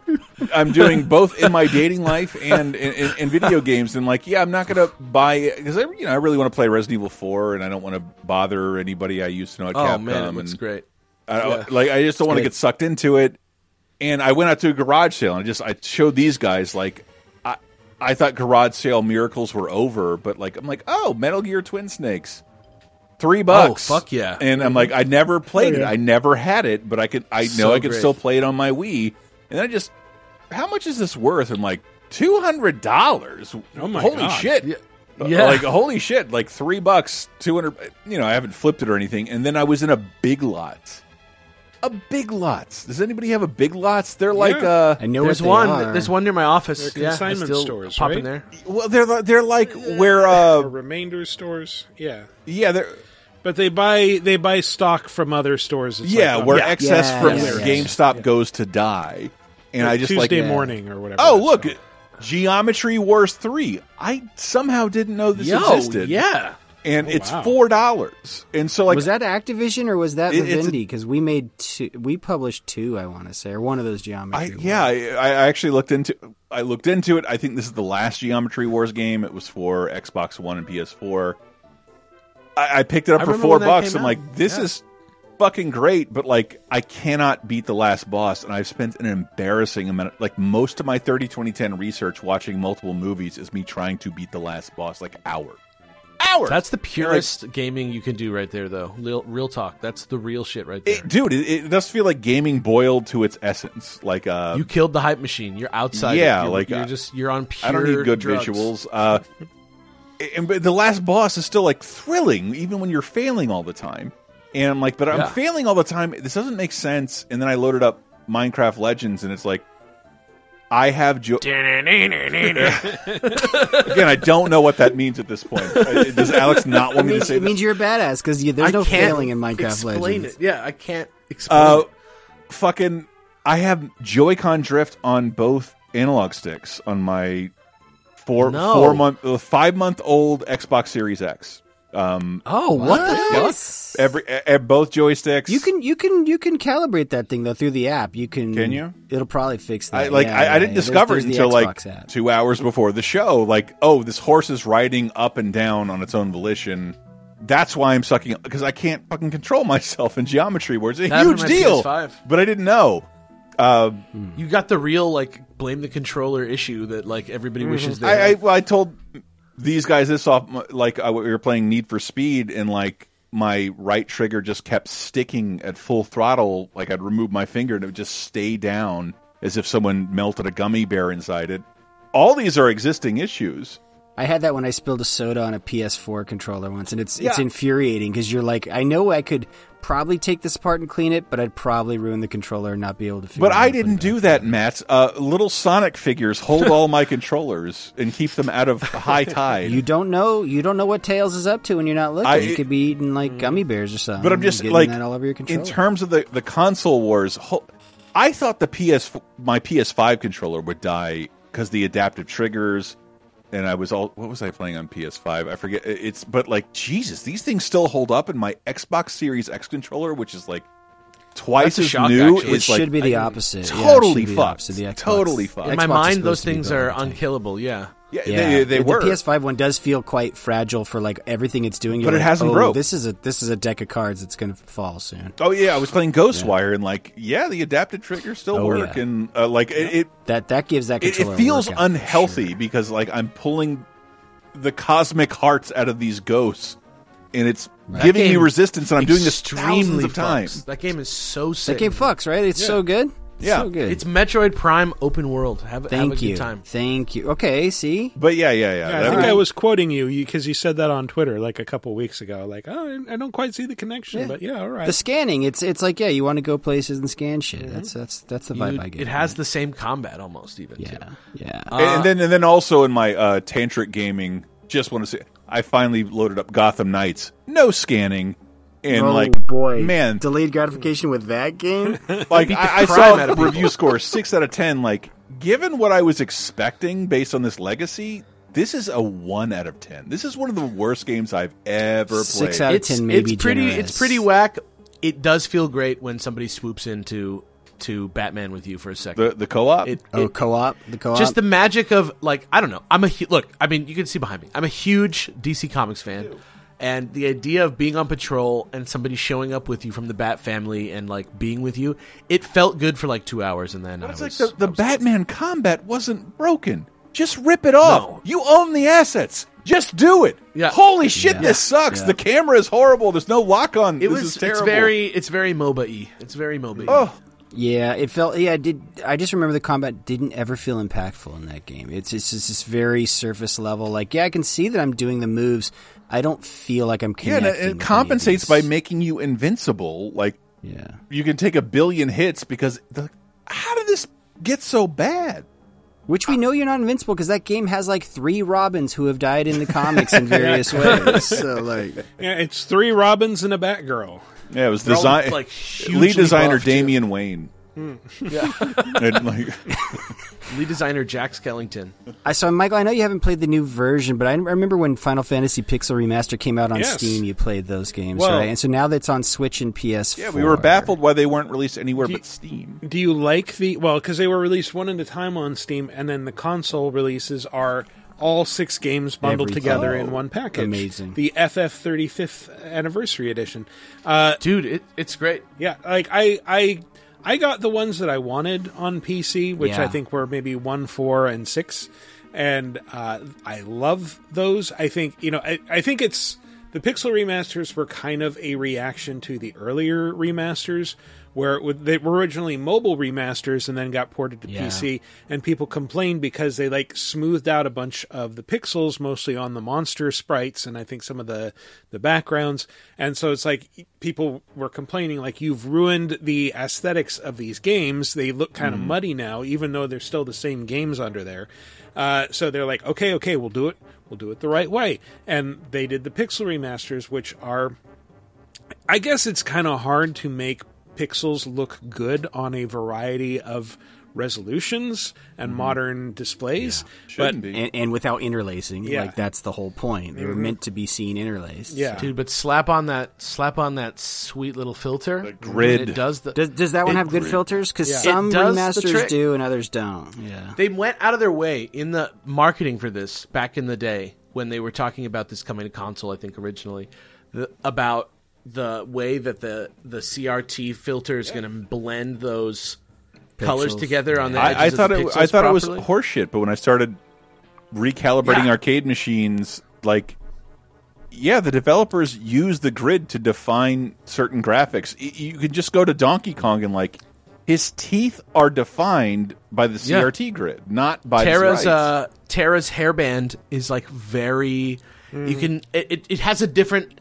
I know that's a very small ticky-tacky thing. I've only played like 1 hour Final Fantasy VI so far, seriously, but it's doing something for me. And the pixel art is genuinely,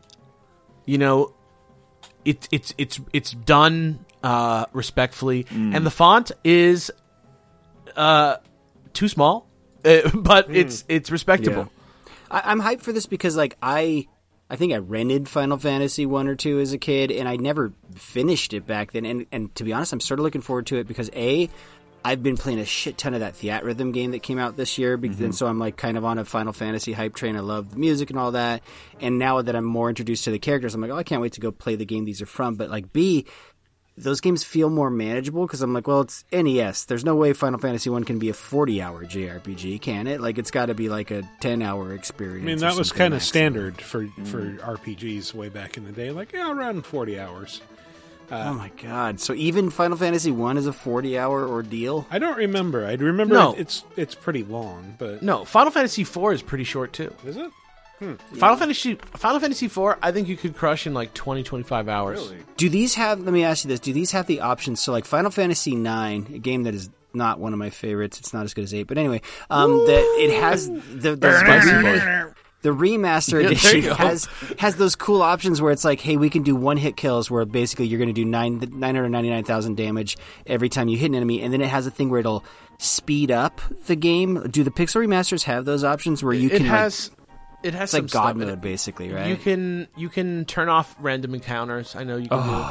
That's magical. And I don't know what else you can do, but there's like you can turn up the speed pretty fast and stuff. And Okay. everything moves pretty quickly, and you can go to wait. I think that's like inherent in most of those games anyway. I don't remember Final Fantasy VI having a run, but it does. I think it might That's have. like a lot of the time of those games is the random encounters. If you just turn those off and kind of make yourself do invincibility mode, I bet those early games were like 10 to 12 hours. Grind yourself to defeat the bosses. That doesn't make any sense. Yeah, grinding is the whole point of that game, having the random encounters. Yeah. I'm there for the stories. If you can get some sort of flow state going, I could make a big argument that grinding is just as good as popping bubble wrap. Yeah. in a very truly satisfying way. I Sure. don't know how to, Yeah. number I've been go there. up, bubble wrap is pretty good. You know what I mean? Look, motherfuckers, I did my time. I grinded to beat Genova and shit. I get why Me grinding being stuck is at the necessary. Geometry Wars 3 boss for 12 hours with a broken controller and just like, even getting here is fun. Like, dude, I'm playing yellow DMC3 and it's just whipping my beehole off. But I think bottom line with this is if you want to get a really good remaster of 6 of the best games of the 80s and 90s, get fucking Final Fantasy Pixel Remaster. Drop It's awesome. 75 bones on 6 of these Is it games. 75? Is it 75? It's going to cost $100 if you buy them individually, so you might as well buy the $75 bundle. The bundle's $75, and each game is like $10 to $15 individually. So why not just do the bundle? I'll wait Also, for Dead this. Island 2 feels real good.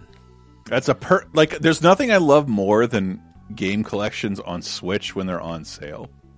Hey, this is normally $20 and now it's $5. Like, yeah, I'll buy anything with the word anthology. in it. Castlevania, Contra, Yep. Done it every Gradius. time. Come on. Alex, did you say Dead Island 2 is real good? I just like the feel of the game. Have you played it? I was at WASD in London, and they had the sort of demo there. I played it for a little bit, and I had a good time playing the mechanics of it. The punching of the zombies, the beating their face in or whatever. What did I send It's you? very arcadey. Somebody put that video online earlier that was like, I just the feel of this game is so good. Like you are just beating the shit out of zombies, and they had this video of like just punching through zombie heads with your bare fist. I think maybe with knuckle dusters. And like I'm super interested in this now, and everything I've been hearing, like it's got like a 75 on Metacritic from the aggregated reviews, but people seem to be pretty positive about it. Like, yeah, this is just really fun. Like it's mostly just beating the shit out of zombies. That's it. Like you're punching. It's good, rumbly, close quarters, smackdowns. I always said the original Dead Island was the best worst game I've ever played. Like it doesn't. I mean, isn't 75 like on? That's par for the series. It seems like. Yeah, they like pro-ified the jank though in this one. It feels really good. It has the worst voice acting, the worst story, and occasionally some shitty graphics. But like this is so much fun. Like all you're doing is hitting stuff and succeeding. Unlike something like Dead Rising, where it's kind of like trial and error. But the Dead Rising franchise still fascinates me, not only because it's part 2. So Capcom-y in like such a weird way. We on 30/2010 this week we're like Dead Island Riptide, 10 years old. Yeah. And I think weird ass game too. Is the last? This is the fourth Dead Island game technically, right? Because of Riptide. Yeah, Riptide added like base defense. I think. Yes, that's the top-down one. No, Riptide was like it's the sequel, but it's not really the sequel. It's not. Dead Island 2. Yeah, it's an expansion. It's a glorified expansion, but like, and then there is a top-down one that I think is the third game. Was it And Deep one's a weird Silver? one. Deep Silver, who the publisher? This is deep. I think They're this all is Deep Deep Silver. Silver. Like, yeah. but I think it's like a new Deep Silver, isn't it? But It's they were a nobody publisher until that trailer came out for Dead Island, which took the world by storm. incredible. And it trailers, also too. like took the game by storm, Yeah. which was not a fucking AAA game. It was a double single A game. Yeah, and it was made by Techland, who has a rich tradition of kind of janky games. They also did the Call of Juarez series, which is really good. Oh, they did just another one. and they went on to do Dying Light, which makes that the actual spiritual successor to Dead Island, and it has even though they came out like 1 second after each other. yeah very similar gameplay, but like with parkour. And it's a lot of fun. And then this like mostly just that 75 on Metacritic feels like a fucking miracle, because you know how many games get mired in development hell and then they come out and they are broken, unplayable messes. Like that this would emerge from that saga and still be fun is kind of incredible. They released a fun Dead Island-esque trailer for this game, and then guy jogging in Santa Monica getting attacked. It's by a great zombies. trailer, and then had to say like whatever we were doing, we're not doing that, and we had to redevelop the game from scratch. That's basically what they said. Yeah, and Goat Simulator, I think, ripped off that trailer or parodied it. Yeah, it did. I'm a bomb, and I'm Looks about to good, blow feels up. good. And if we are being super serious, our fates are intertwined, because like the work I did on the Dead Island promotional shit paid for all the Laser Time stuff. This is true. Whoa. Yeah, it was like $3 or $5 grand. It was like not as much as you'd think, because like this had it was sorry. I feel like we should do this on a Patreon show, because like they had no budget, and that trailer came out and got like 8 million views in a week, and all of a sudden they're like, marketing budget. Like, what do we do? And like reach out to other. It's like when your Kickstarter goes gangbusters. Yeah, out of they were like nowhere. reaching out to other sites, like, we'll give you $1 million, just do whatever you want. Like, all of a sudden this game has people caring about it, and it was never intended to be like a AAA game. It was a small game that was already done, and yeah, I got $3 to $5 grand of like $1 million for our publisher. Yeah, that's how much they were paying for shit. But great Taco Bell of a game. Yeah, that was a funny story though, because like talking with coworkers, and they're like, "Oh yeah, when I was here, I was in this promo video, and I did this video that was sponsored by these people." I'm like, guys, check this out. Yeah, it's like it's an expensive fucking movie. It was like my brush with filmmaking, and it was awesome, and it sucked. Mm-hmm. It was like I think it released in like 4 parts or something, and we have like a 12-minute. I literally remember Dead Island all the short way back then, starring me and Chris and a few other and because people they from didn't Games tell Radar. you anything, because like I didn't know at the time, they didn't want to release footage of the game. They didn't want to show you what the game was, so they didn't want people to realize it was like it's not great. It's not great. So like, let fucking GameSpot and Games Radar make shit to promote this game. And I remember like, do whatever you want. That fucking rules. And I remember I wrote That's a script. genius. Like I was talking to Michael, and like, Michael, you're like Reagan denying AIDS. Stop being Blockbuster. And like, they didn't flag that.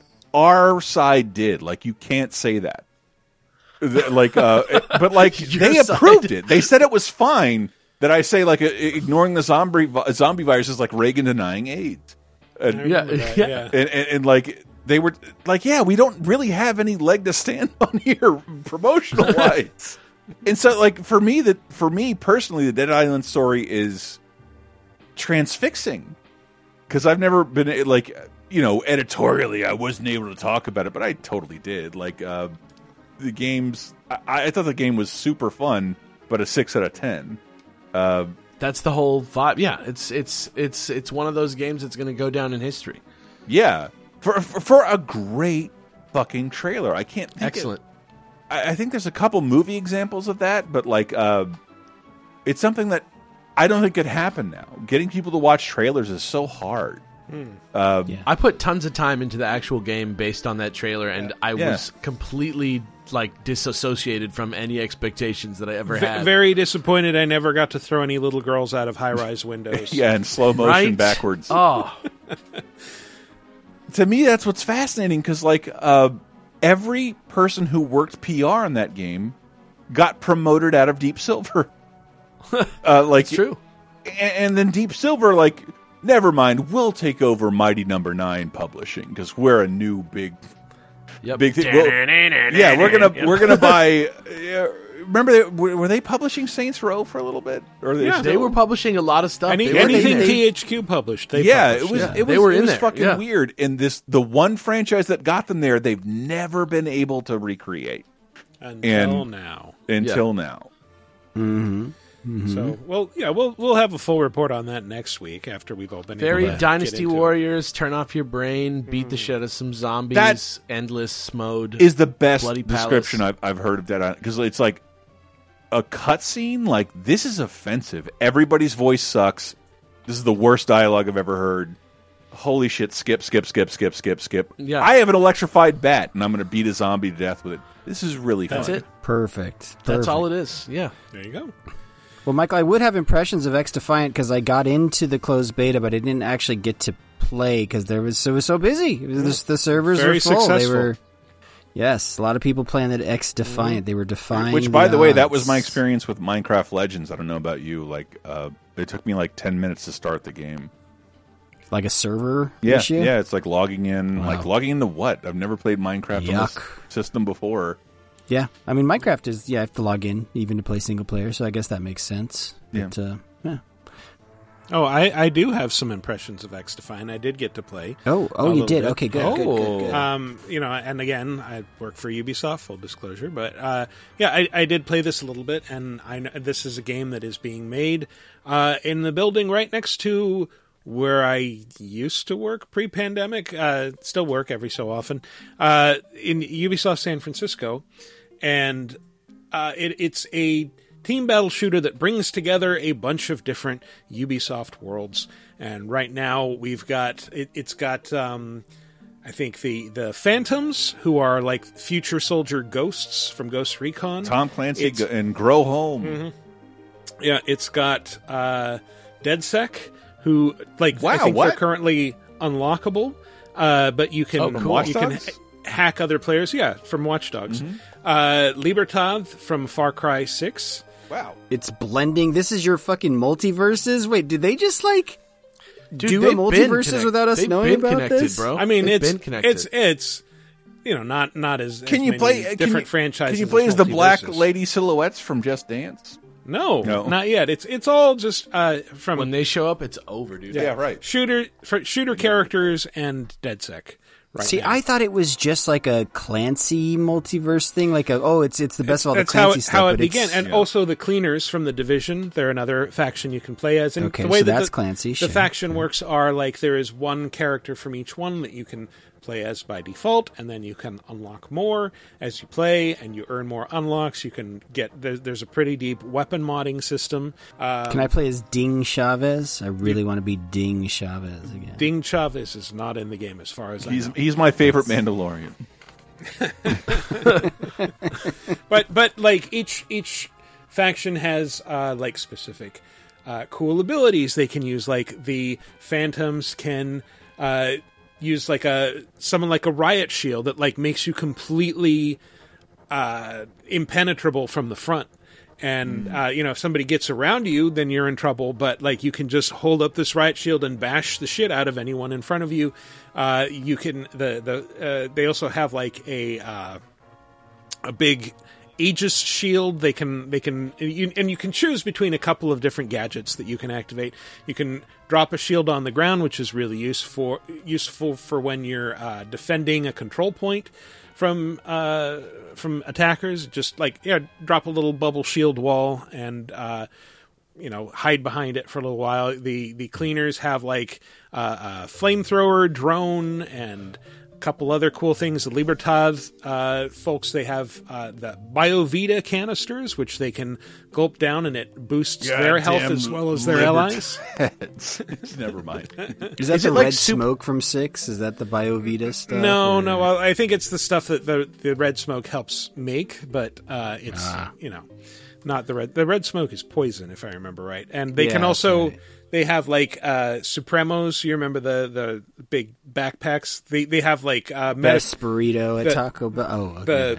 well, they have like medical backpacks, and you can throw them on the ground, and they'll just be like, here's a little healing bubble you can stand in, and it'll be there even after you die. So, if the other team destroys it, then okay, it's not there anymore. But there's a bunch of different match types.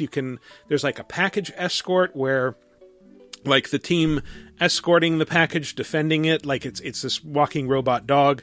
It has to fight off these attackers, and the attackers can actually overwhelm the defenders and take control of the package and start walking it back in the opposite direction. So it changes the dynamic back and forth. Little Overwatchian mechanic. Convertible there. in Overwatch. Defense becomes offense, etc. Yeah. And do you feel like you're playing with like athletes or like all walks of gamers on there? Is it like a sweaty game? I'm not sure what you mean by sweaty, but is it like extremely like competitive focus, like season based, like hardcore, like low life bar type stuff, or is it kind of more champy? I think I don't mean to speak for Michael, but I think that's like hard to say because but a lot of people are comparing it to like the first two Modern Warfares, like very fast. Okay. And The way they're positioning it is like, hey, bro, remember all that cool shit that used to be in COD that they removed because of the fucking casuals? Or We're back with all that overcomplicated stuff. because like I didn't care about it until I saw it, and like, Michael, where's my beta code? And like, you watch the stream and ask for a code, and like, yeah, I'm not doing that. I don't want a PC code. Michael, give me a console code. You could have gotten a console code if you watched the stream. I was. All I had to do was go to a website and put in my email, and it gave me a console code. No. That's an interesting. I was just kind of interested in where it kind of fits into the shooter. I've seen graphics of it. It looks nice, but I hadn't touched it yet, so that's exciting. I feel like if you know what a dolphin dive is, this game might be up your alley. It's going for people who are like into that shit. Echelon. That's the other faction I was trying to think of. The Splinter Cell guys, the agents. Oh. So they can actually they have like an optical camouflage. You can turn invisible for a little while, and if you're like moving and shooting, they can see that motion. But it's possible to just hide. And there's also like a super move that you can pull where like you get Sam Fisher's pistol, which is like a one-hit kill, and so you can just go berserk on your enemies. Is there schlooting? There's not schlooting, as far as I'm aware. There is a hot shot mode, which is pretty cool, which is everybody's trying to rack up kills, and whenever an enemy dies, they'll drop coins. You grab the coins, and whoever has the most coins becomes the hot shot, and you move a lot faster, and but there's a big target on your back, so it's about like how long can you be the hot shot? How many kills can you rack up as the hot shot before someone takes you down and becomes the hot shot? Isn't it? Yeah, kind of. This is sounding more and more exciting to me the more we're talking about it. That's exciting. All right. So yeah. X-Defiant, closed beta. Let's go. Yeah. Fucking open that shit up, Michael. Let's go also, make it happen. sidebar, Splinter Cell rules. It's super tight. Always has. Agreed. And yeah, we will talk about Advance Wars 1 and 2 Boot Camp next week. Remaster of the original 2 Game Boy Advance games. So, hooray. But in the meantime, let's move on to...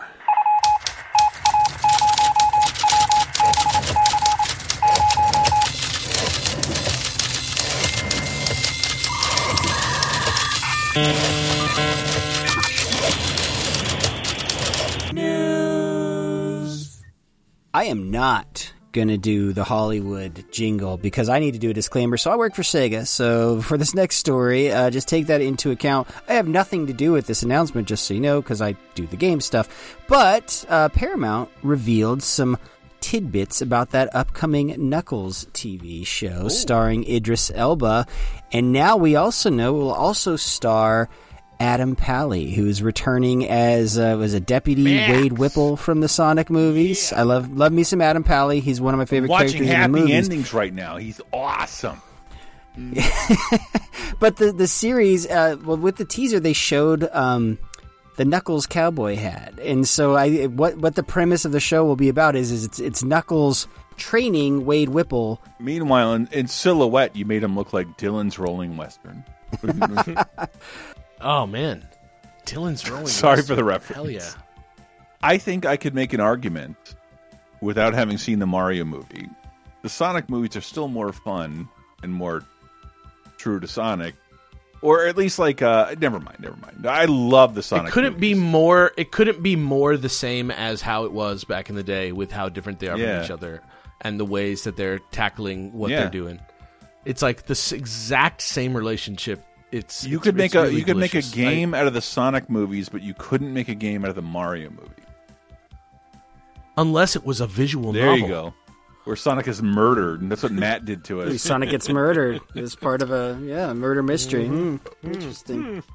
Interesting. So Knuckles series, look forward to that. Let's see. Oh, Nintendo. You guys might have heard of them. You guys ever heard of this? It's for Nintendo? breakfast now. Seen this? You seen this? You heard about this? You heard about this? They had an indie showcase, and they announced a bunch of stuff. I'm just going to go over the stuff that excited me. You guys can chime in with anything that excited you. But Rift of the Necro Dancer is exactly my jam. This is it is basically like a thing I've worked on. It's like Guitar Hero, but with Crypt of the Necrodancer mechanics, or it's like a rhythm combat game from the team that did Crypt of the Necrodancer and that Zelda game. I forget what that Zelda rhythm game was called. It was good. It was good, but yeah. So Cadence of Hyrule. Yes, thank you, Cadence of Hyrule. Yes, because you play as Cadence.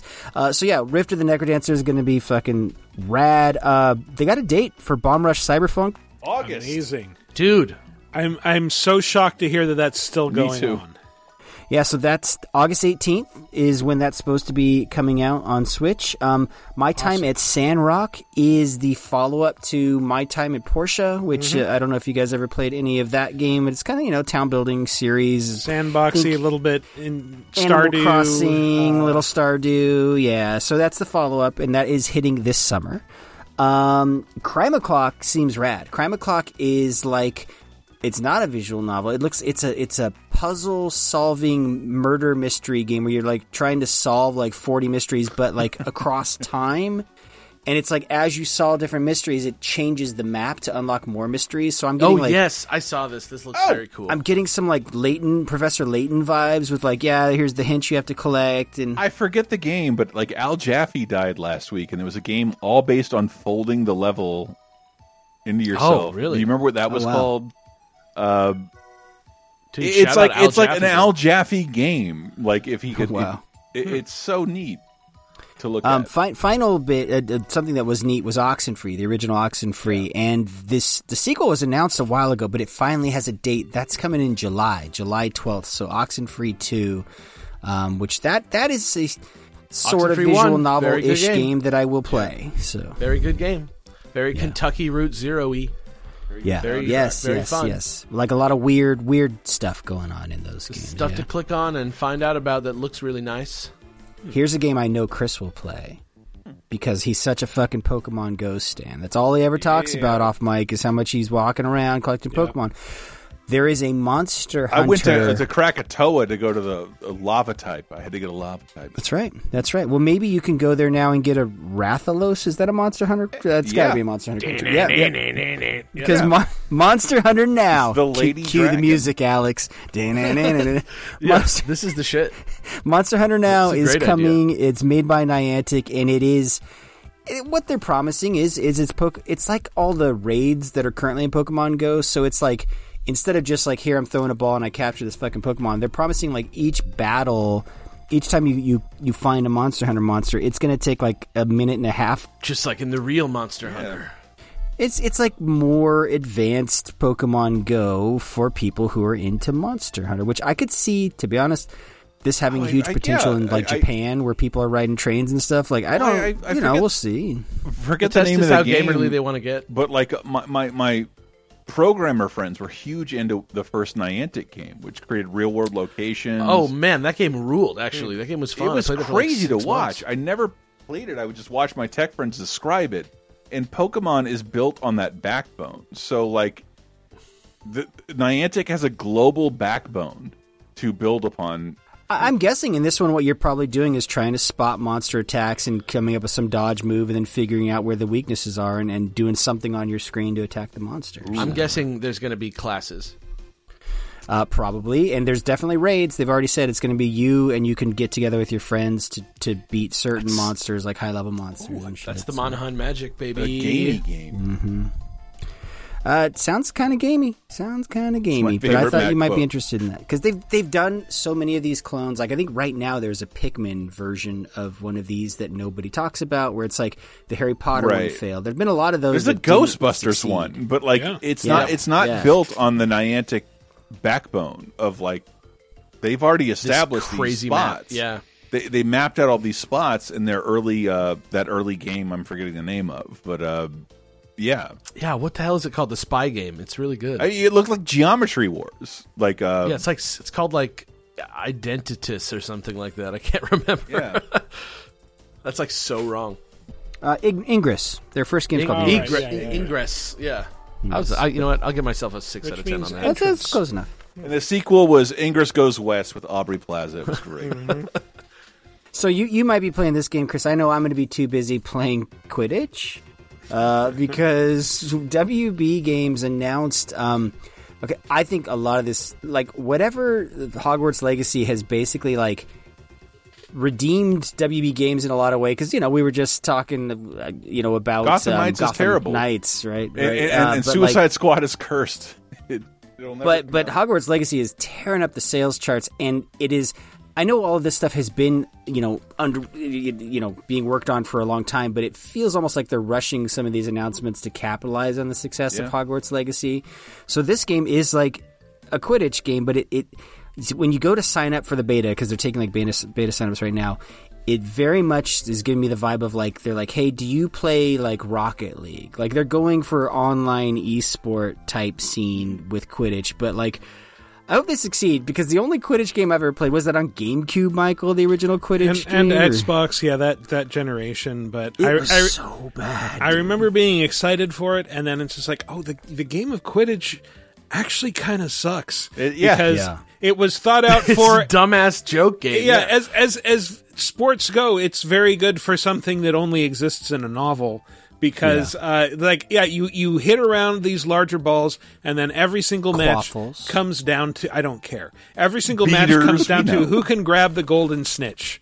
And so it doesn't matter, like, nothing you do matters in that version of that game until you grab the snitch. It's all just place setting. You will never. That's worth like way more points until than, like, you will never score enough points until to I tell you, Michael, a snitch that is grabbed by the opposing team. This game is going to be commentated on by Dick Vitale and Marv Albert in British accent. He's on fire. I hope so because Dick Vitale is he's retired now, baby. AI doesn't matter. He's got a lot of match. What I want is 3 points, 3 points, 3 points. Oh my God! Boom shakalaka to the snitch. Chris, you interrupted a fucking never has a truer statement been made. Alex, what did you just say? I need you to repeat that for posterity's sake. I was just saying, forget about Quidditch. Quidditch is for losers. Let's get behind the Blitzball game. Yes. A proper sport with proper card game based rules. It's a gentleman's sport. Yes. I will have no one bad mouthing. Doesn't have a transphobic creator.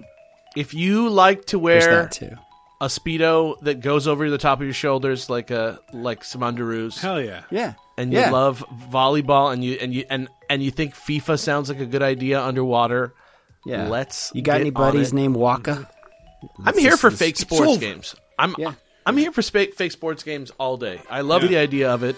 Video games should not be limited to real sports. That's really dumb. This is how dumb the rules of Quidditch are, is you can do a move that is the hardest thing in that sport and lose the game. So if you catch the snitch, but you're too many points behind, you lose the match. Who would ever do that at that point? Like, who would be like, yes, I'm still going to find the snitch. Right. Elsa from Indiana Jones and the Last Crusade. Everything about that? It's a deep cut. I gotta go watch that. It's good. It's got to stitch it together in the future when you're listening to this. I don't know, man. I don't remember ever being far enough behind that I didn't win by catching the golden snitch. Like, I mean, the game is instantly over. The snitch is worth like 150 points, and so if you are more than 150 points behind, which it's like 10 points every time a Quaffle scores, 10 or 3, you could theoretically lose the match. Look, so that game they didn't put a date on it. It's just go sign up for the beta whenever. But a game that did have a date that has moved several times has been moved back a lot. Suicide I'm out Squad, on this one. Yeah. Kill the Justice League has been delayed to next February. Like, Blood in the water on this one. Yes, like it's releasing up against Multiverses, the other game they pulled. And the other game they just bungled. Yeah. They just bungled that as from a live optics. game. As a live game, like I guess people liked it. I hated. It was fun. Came out strong, just didn't have a content pipeline. I hated the structure of it, the free-to-play structure of it. Yeah. It was just Smash. It's fine. But you know, the menu structure was fucking No, but I'm playing baffling as in that Shaggy, game. and Like, how do I I'm an get into a match? assassin, and I got to level up this part of like. God damn it! Get the fuck out of here. Well, Bugs Bunny had fucking cooldowns. Yeah. That's probably where it lost Chris. It's like Bugs has all cooldowns. bugged the shit out of me. Gizmo has cooldowns as well, by the way. So yeah, Suicide Squad. I hate to say it, but I think this is in reaction to the fan response to that when they finally showed gameplay and people saw how this thing looked. That finally wasn't a CG trailer. People were not happy. They were like, "This looks like that Avengers game." That it's Avengers all over. That's exactly what I was going to say. Like we were talking about. When I sent the Venture Brothers trailer to you, like the new head of Warner Brothers is the Discovery guy who lives in a world of reality. Like, why are you guys spending over $1 million an episode? Just find a fat lady and make 90 episodes a year. Like, what are you doing? That's whack, dude. And so I think. When they started to, like, we all thought the Venture Brothers movie was canceled, and they're like, no, they're going to move it like Aqua Teen. There's a new Aqua Teen movie on DVD. Most people have no idea.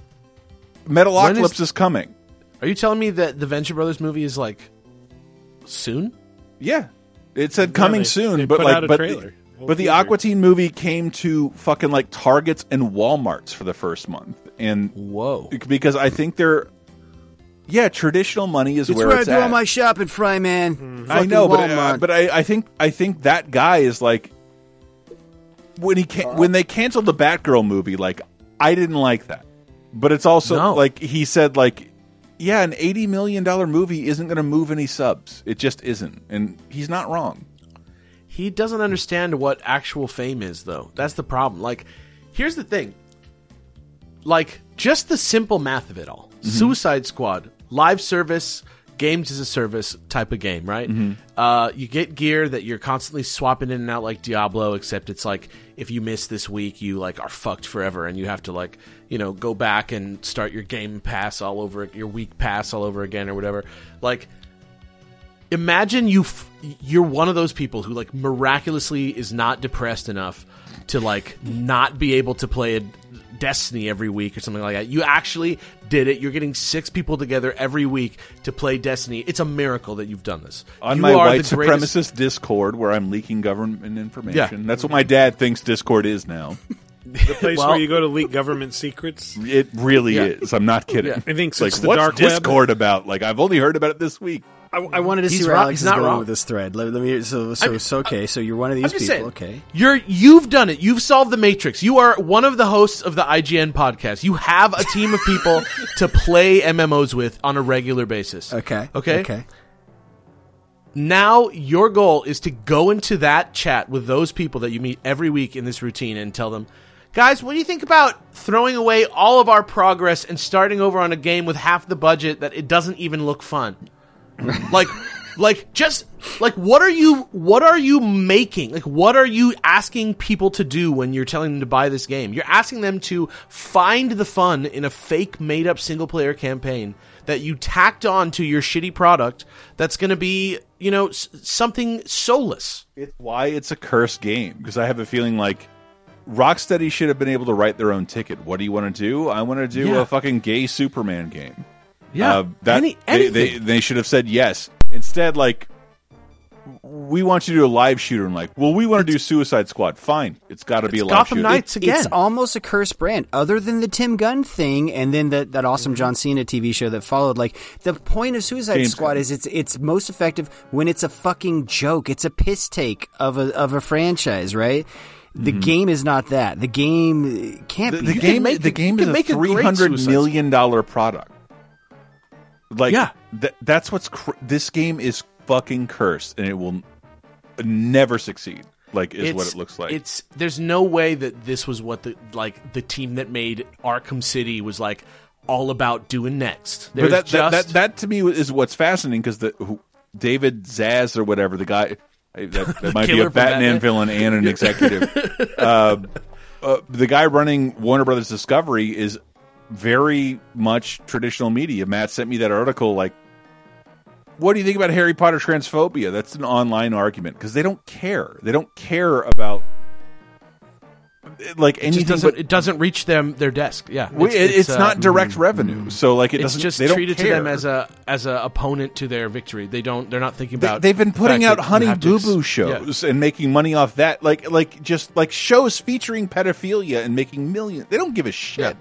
They don't. That said, also the DC situation is like not good right now for like these products that are like in this limbo. Like I'm in as a DC reader, as like an as like the only guy who likes DC the most that I know anywhere. Like I'm very excited about the James Gunniverse. I'm very excited that he's opening with Creature Commandos and Frankenstein and Agent of S.H.I.E.L.D. Did I say Tim Gunn? You did. It's James Gunn. Yes, you did. Right. Yes, you did. And basically, like, you know, I'm excited about all that. I'm excited about his new Superman movie. I'm excited about how much he's banding around Grant Morrison's name right now, making me happy. However, if your name is Aquaman 2, or your name is Blue Beetle, or your name is Shazam 2, Shazam, or your name is Suicide Squad, Kill the Justice League, you're fucked. They're all like, I love those Shazam 2 articles. Like, why did it fail? I'm like, you said you gave up on this franchise. Yeah, you turned Zachary Levi into Colonel Kurtz. That's what you did. Well, and he also had some fun anti-vax stuff, and that series has never really been coherent. He's a fun guy. I love the first one. I've been around Zach Levi. Like, it was basically, what if Big were a superhero movie, and bam, done. Get the guy from Low Winter Sun in there. But like, why did Black Adam and Shazam fail? I'm like, you said to everyone, this is over. Like, it's not leading towards anything. Black Adam was also horrendous. Terrible. Yeah, it's fucking terrible. I've never seen The Rock use his forces for evil. Like, his have you not seen the fucking Mummy movie he was in? Dude, that movie was King? like... No, but I don't think that was him exerting his will. Whereas Black Adam is like, I want to be this, I want to be handsome, and I want to do a bunch of charismatic stuff, but I also want to lead with saying, like, get ready to root for the bad guy. Like, you're bad for like 48 seconds. It's a made-up premise, like studio movie that makes no sense. Yeah, it doesn't. It's so dumb. It's so dumb. Also, apparently, you haven't been following the Fast and Furious drama with him. Like, that's what he started to do. And he's great in Fast and Furious. Was great. He hasn't been in those movies because he had a heel turn. He's one of those guys that cares about SEO. No, not a heel turn. He just had a bunch of like D-level actors like start dictating, who are executive producers on those movies. Yeah. Glass Onion. It's just Glass Onion. He knew that in the big picture of Hollywood, he's more powerful than Vin Diesel now. But in Fast and Furious land, in that franchise, he's not. He also floated running for president, just to give you an idea of where he's at, and he's remaking Moana already, starring himself. So, you know, it's you're welcome. That is my least favorite news the former guy of the entire. Yeah, right. Like how bad could you be at this point? Scott Baio, you want to run? Like, I guarantee you'd be better than the last Republican president. Just let people who are good at stuff make it. No, I want the presidency to be a popularity contest. Look way it was. We were always told it never should be. Everybody got distracted by Ewan McGregor deciding to make a TV show. That and Andor snuck in like a spy and fucking took it. They accidentally let somebody who knew what they were doing make something, and every single person who can read, every single person who can read was like, "Wow, hell yeah." Yeah, but it was like 30% of the people that watch anything else on there. Last episode, this Empire shit, it's unnatural.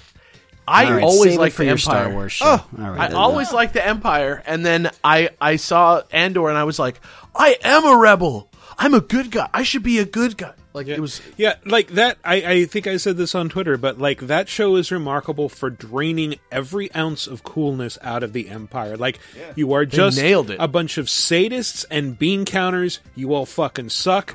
If there's not a guy with a red lightsaber there, you are boring and dumb, and I hate you. They nailed it. Yeah, by drilling it down to the wire of Star Wars cops. Mm-hmm. Yeah. Like that dude from Game of Thrones eats in that show. He's so good. What are we talking about? Last news item I just want to run by you guys. So, there's a little game series I'm a fan of. You guys might have heard of it. I don't know if you heard Sonic of the series. the Hedgehog? No, but I'm a fan of that too. But Dark Souls, little series called Dark Souls I've heard of. That. So Indie Hidetaka Miyazaki made Time's 100 most influential people list, and I wanted to run by you guys. So the Dark Souls guy is on this most, because of Elden Ring, basically. But like, do you think he's one of the 100 most influential people in the world right now? Yes, dude. Games are moving in one direction, and now they're moving in another. Because he is responsible for an entire mindset of gamer returning to the fold. Yeah. And gameplay. That's actually a good point, though. Like, features from the Dark Souls series are slowly being seeded throughout video games. Like, even games that don't have the difficulty or whatever, like bonfires, the replenishing healing item, I'm seeing that stuff in more and more games. It's very influential. Yeah, and we talked about with Elden Ring, it's got really influential. Like 2 weeks ago, we talked about dead game mechanics, and I really felt like for 8 years, every boss battle, because they didn't want to redesign the mechanics of the game, came down to a interactive cutscene. Grab the rocket launcher, punch the boulder. Mm-hmm. Yep, that kind of dumb shit. Where you just hit one button during a movie. And that was games for 8 years. It sucked. Yeah. I hated it. And that's not the case anymore. No, absolutely not. I think it speaks to the power of games or the size of games. If you believe CNN, they're always shocked how big games and how popular games are. But it's if you consider him one of the most influential people in games, which is revenue-wise a bigger entertainment source than movies, right? So it's we think of movie people as influential all the time, like movie directors. It feels novel to me for a game director to make this list, but it shouldn't at this time, right? Because I always clown on those news stories that are like, games are no longer Pac-Man and your mom and dad's, whatever. It's just I'm surprised Kojima's not on there also, but honestly... I think other people have been in the past year. This is just this year's, though. But I'm sure Miyamoto's been on the list once or twice, but the thing that's crazy to me about Miyazaki, the thing that speaking of Kojima, he made a big deal about his weird rope gameplay or whatever that he was talking about with Death Stranding, where he's gamers always trying to beat the shit out of each other, so I'm trying to, instead of the stick, we're using the rope to bring each other together. And I think the real masterstroke of Miyazaki is that he didn't weigh in on the morality of anything. He doesn't really tell you which side he's on. I can guess which side he's on just because he's Junji Ito level twisted in his every interview that he ever gives. He's like, I create pain because I love pain. But other than that, that guy has clothespins on his nipples all day. Yeah.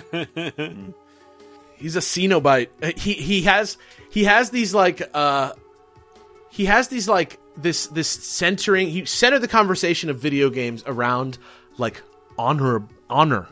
It's kind of interesting. That meme that everybody always says that it's kind of a joke, but it's also kind of real, where it's the guy's you cheated not only the game, but yourself. And he's talking about kind of criticizing people who play easy modes or whatever. It's like a big long diatribe about you didn't learn anything. You didn't have grow. any honor. You were like a fucking tree guy who had no honor. That is a lifetime Facebook community joke for you guys. Yeah. Well, that guy is talking about something that I think Miyazaki brought back to the idea of gaming, which is sometimes you just don't do whatever you want because somebody made something and they want to teach you something or they want to make these are my rules. You're playing in my fucking game world now. You're gonna play by these rules. But the genius is that, and especially I think Elden Ring is a message about this from him, is and I think this is something that I've noticed from a lot of people, even me. I've played every From Software game. I play them online. I play them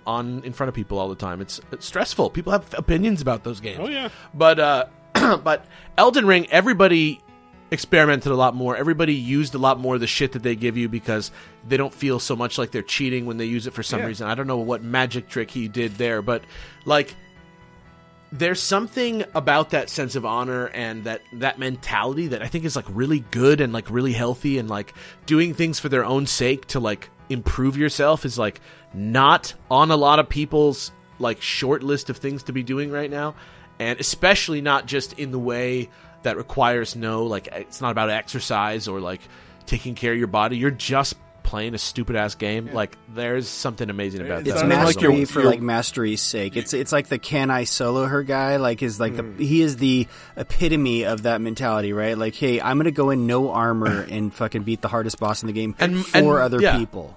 And more specifically, he's not like fuck you for not being like me.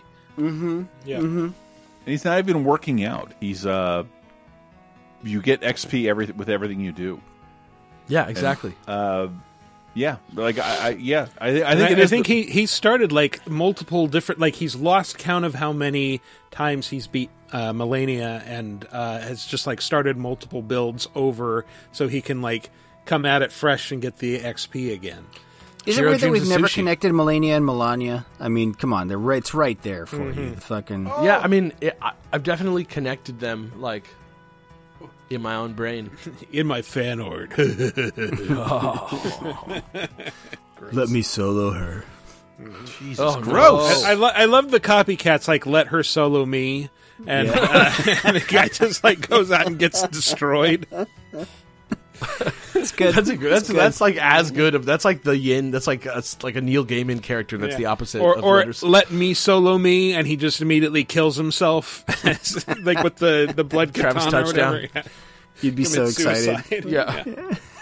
Yeah, I think the Soul series is the most influential. Like even like I hated Sekiro, but the stagger meter is already entering into what we're doing, and I have a feeling Jedi Survivor is going to like lean even more on that. Final Fantasy Strangers of Paradise had it. Yep. Yeah. It's certainly of the last 10 years, he's probably the most influential designer, more so than Kojima and the big other auteurs in gaming. The fact that he made something that the entire internet got together and were able to clown Elon Musk on his fucking shitty Elden Ring build is like absolutely amazing to me. That's like some like next brain level shit. That's like so funny to me. I love that. He got revenge on you, though, bro, because everyone loses their check mark on 420 because he's so fucking hilarious. Hilarious. There you go. I read an article today. We contacted the press department, which they don't have anymore, and they responded with a poop emoji. They respond to everything with a poop emoji. Yeah, like Jesus Christ. He's hilarious. Guys, he's hilarious. He's wiping that red makeup on his lips, baby. Yeah. He's wiping that red makeup and he's smile though your heart is breaking. Sitting there in the fucking 7th floor of the fucking Titter building. Just smile though your building's shaking. It's right up there when Tommy Wiseau did all those videos of himself as Heath Ledger's Joker and was like trying sincerely to get Warner Brothers to hire him to be the Joker. Yeah. That was literally like that Scorsese movie. Taxi Driver. I'm just kidding. King of comedy. Let's move on to the community segment, which is always segmenting our community. Last week's question of the week, as you might remember, was like, who's a second string bad guy or a henchman who deserves to get promoted to the final boss? Alex, you weren't here last week. Do you have an opinion? Is there like some like lieutenant to the bad guy who like, yeah, this guy should be the big bad in the next game? Yeah, I got a perfect answer for you. All right. Ready? Yeah. Fucking Goro. Goro is way cooler than Shao Kahn. He's right way there, bigger than raising Shao all Kahn. 4 hands like, I'm right here. He should be the goddamn boss. He's got more arms than the boss. They should sell a special controller to play as Goro properly. Yeah. Just a fucking X, like the true Xbox controller. Yes, like a fucking Genesis game. Like Steel Battalion controller. Yeah. Like it. Yeah. Well, on VidjagameApocalypse.com's Schlubby Pterodactyl, nice name, especially considering this response. Just kidding. Actually, I was thinking how we all could use a little more Shaft in our gaming. Shaft, I can dig it. The dark cultist from Castlevania Symphony of the Night, that is. In all the 2D platformer Castlevanias after this one, we always saw a fake final boss that was more of a mid-game mini-boss that barred the way to the other 40% of the game and Dracula. However, I'd love to see Shaft get his day when maybe you kill Dracula and Shaft absorbs his powers and you're the fabled Belmont whipping the devil out of Shaft. Just putting it out there. Shut the fuck up, Matt. We're talking about Shaft. Yeah. I can dig it. Man riding every Shaft interjection possible. Yes, please. A man riding a woman riding a motorbike says, Vile from the Mega Man X series. I know he got a turn as the protagonist in some mode in Maverick Hunters on PSP, but Pip Boba Fett driving a mech is too cool of a concept, I think, to just let him play second fiddle for all this time. He's underrated Boba, color scheme. the Fett. He's driving his mech. It's like that old classic too. Great MC Chris impression. That's him. I want He came to candy. life. Yeah, Vile's color scheme is really sick, and he would be great in a versus Capcom. Hell yeah. I love. Yeah. Hey, here we go, Adam Foote. Speaking of Malenia, the mini boss who desperately needs a promotion is Malenia, Blade of Miquella, one of the Elden Ring bosses. The sword-wielding destroyer of players gave me the hardest challenge of the whole game. Even the final boss was less of a challenge than this health-sucking redhead. Yeah. Yeah, I like that the milestone that people report on is like, oh, this person beat Malenia. Not they beat the game, they beat Malenia. Yeah, like that's there was one with a girl using a woman using a mind impulse controller beat Malenia using it. Like, okay, that's cool. Gotta feel insane to think about. Yeah. Just existentially. I mean, imagine having that much time on your hands. On your head. From the official LaserTime community on Facebook, Alex, do you want to read Andrew Joseph? Yeah. Andrew Joseph says, for me, the second tier baddie that needs a promotion are the Koopalings. Hell yeah.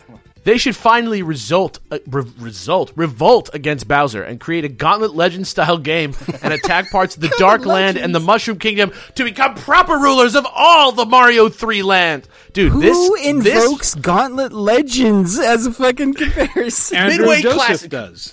Yeah, dude, this is my favorite response so far. This goes from like a light observation to like the wildest game pitch. I love that. Yeah, the Koopalings have been sidelined by Baby Bowser for too long. He had other kids that he neglects. He's like Elon Musk.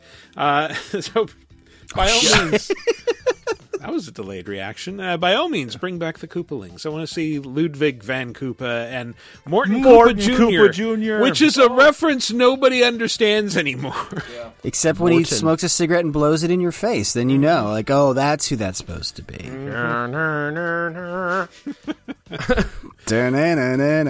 Anthony Davis says, although it will never happen on a grand scale, one of the first games I had the presence of mind / knowledge of upcoming game releases to request for a birthday present was Mega Man 3, the mini-boss that proved to be more challenging than the end fight with Dr. Wily is later revealed to be Mega Man's brother, Proto Man. The ending to that game stuck with me as a young kid, and years later I would do a deep dive into the lore as far as Wikipedia would take me. Proto Man has a shortened lifespan due to a defect in his energy system. I would love a story with Proto Man becoming the main villain and demanding more life, a la Roy Batty from Blade Runner, taking out Dr. Light and ultimately forcing Mega Man into a final battle. I'm just thinking about it now. Proto Man is a great design, but also very beautiful Joe. If you Pulseman vibes. Yeah. Let's see, and finally, from the Twitter, Shy Guy Fieri says, first, Chris and Michael, if you haven't seen it yet, go see the Mario movie. I've seen it multiple times, some of which were by myself. Ain't no shame in it. I know it's a bit different for me, given that I am a Chad, but I saw a lot of nerds by themselves there too, so you don't need to feel self-conscious. Speaking of Mario, I want to see Bowser Jr. and the Koopalings get a promotion to Big Bad. Like most aging boomers, Bowser needs to retire already and let the next generation step in. Well, we've got enough time. Like, he's failed so many times. Like Darth Vader would have strangled him 1,000 times over. While true. we've gotten hints at the Koopalings' individual personality traits over the years, I would like to see them fleshed out more. Instead of acting as bosses of generic biomes like Desert Land or Ice World, they should have worlds that reflect their individuality. Just some examples. Iggy could have a mechanized city, Ludwig could have an old-timey symphony hall, and Roy, he's my favorite, could have a dope-as-fuck club brimming with that big D energy. Then, at the end of the game, they can all connect their Zords and have a giant robot battle with Mario. Either that, or they can all merge together into some horrifying Cronenbergian eldritch abomination. I mean, Kirby games do that shit all the time, so why not Mario? Wow. Dude, bring in the pre-Coopers and have them be the first civilization of lizards that was in the Mushroom Kingdom. The pre-Coopers. Love it. That's a great Love point. Great point. And I just dig in more to the lore of Iggy, because he looks like the only thing he looks like is Amazing Larry from Pee-wee's Big Adventure, who Pee-wee tells to shut up during the Is there anything like to share with us, Amazing Larry? Like, that's just what Iggy looks like. It's amazing. A 60-year-old guy in a rainbow mohawk. They actually do have great energy. New question of the week. What is the next brand that needs to be Pokemon Go'd or Pokemon Went? I think, I thought the Ghostbusters one was a great idea, but clearly not if it's gone. But the one that always has struck me as interesting, like, I'm a big fan of the movie It Follows. I think a lot about that. And I think there should be a game/exercise app where the It Follows monster is always chasing you, and you don't know where it is, but the app will warn you when it's getting close, and then you can go into, like, augmented reality and show your phone around. It's like, okay, where is it? And, like, oh, shit, if there's a person on it that shouldn't be there, I need to get out of the house and go on a jog or something. I drive my car around. It secretly checks the health info on their iPhones to see if they have herpes, to let it's you know who in a crowd has herpes. Because I ain't about to spoken like catch someone that who's shit never had from somebody. herpes before. Like Maybe you can transfer the curse to someone else who's also playing. Imagine trying to market this video game. Hey, STDs? we did it. Location based. Now you know. Your barista. Yeah. Don't drink that. It would actually be probably amazing, like pandemic research data. Actually, They had that shit on the iPhone. They had a thing where it did. would alert you, like, if you were in the vicinity of a COVID positive person. Oh yeah, I got one when I went to GDC. And like, Every time this you is the go on a first time I've plane got or a one of crowded these. place, it's, When you get sucks. one, does it go? Yes, it does. I've changed my phone to do that. Yeah. That's actually a ringtone that has a motorcycle rev to it on the iPhone. That is a real ringtone. That is a default iPhone ringtone. It is a by the default way. ringtone for sure. Wow. Like, not only, like, in case it wasn't clear, this is a George Thorogood bad boy thing. It's like vroom vroom. Which is that George Thorogood song is the worst song imaginable. That also should be Pokemon Go. It's like Dookie by Green Day. It's like the same song. Oh or my gosh. Brain Stew. Brain Stew. Right? Yeah. I have an idea here, Michael, that, like, I could go Assassin's Creed with, like, an assassin angle, right? Where it's like, hey, you're actually picking up people in the crowd. Okay, I'm going to assassinate them, which, okay, forget about the whole thing with guns and violence in America right now. Let's just assume things are fine. I'm actually going to go Hitman, though. So it's a Pokemon Go style game where you have contracts in crowded places, and you have to think of creative ways to find them. But it also is, like, going to detect, like, oh, there's an enemy over here. Like, you don't want to get spotted over there. So you got to, like, I just want to see the weirdos making their way through, like, malls, trying to come at me as, like, the elusive target, and I'll be like, why are you following That'd be fun. me? I feel like that's a Google Glass concept. Like, wow, they could totally do that. In And real everyone life. would be mad at them for playing Everyone would beat their ass for having Yeah. that, yes. Wow, that's what the KGB does. Yeah, but no, like you could make it sort of like the Assassin's Creed multiplayer, where, like, if you are playing, you are both Hitman and also a target. Like, if there's a player in your vicinity, then there's a good chance they're hunting you, but you're also hunting other players. So it's like you're not bringing normies into your game. That is an underrated multiplayer game type. It really was. I would love. love to see that come back. Yeah, there was one of those games that I was really into for a little bit. I forget More which one games it should was. have hide and seek like that. Like, well, Dark Souls has that, right? It's like, yeah, come into my world and I'm going to become a lamp for 10 minutes while you Dude, walk what was around. that game? Prey? Remember that? That was Yeah, exactly. That's why I'm going to say Dark Souls, because I don't have a good answer. But sure, yeah. Every boss time battles. I'm mad at my Subway sandwich artist, like, Jesus Christ, the honey mustard is only on one side of the sandwich. Then I can turn it into a giant boss battle with my phone. It's like they're not even artists at all, Chris. Right? Am I right? Like, come on. Yeah. You don't just hand those titles out. Give me sub GPT. Who were they certified by? Robert Kincaid? I mean, let a computer make my sandwich. You're not a sandwich artist. You're not even a sandwich craftsman. Oh, you're a sandwich enthusiast. You're a sandwich apprentice. You're just a fast food sandwich. You're just somebody making minimum wage and wants me to get out of here fast. Yeah. God damn. There's already no meat on this sub. You can't oversauce a Subway sandwich. Look, both of us want the same thing, which is me out of this restaurant. So go faster. Would you like any rotten spinach on your sub, sir? You guys ever put chips on a sandwich? Like, yes, at Subway when like one of my subs is torpedoed by mayonnaise, and I'm gonna have to go back in there 3 out of 5 times. Throw some crunchy shit in there just to offset how awful and how poorly this was put together. Sir, would you like to get diarrhea now or later? Yeah, I said the magic word. You guys didn't scream. What the fuck? We just I'm already spent. No, when I get diarrhea in a Subway, it sounds like a goddamn Star Wars destroyer going down. Dude, did you remember when Weezer straight up wrote the diarrhea song as a song and put it out? No, what? It's called is that the video with the? It's called "We Are All on Drugs," and it is literally the diarrhea song. It's the video with the Muppets in it. Yeah. No, Dope Notes.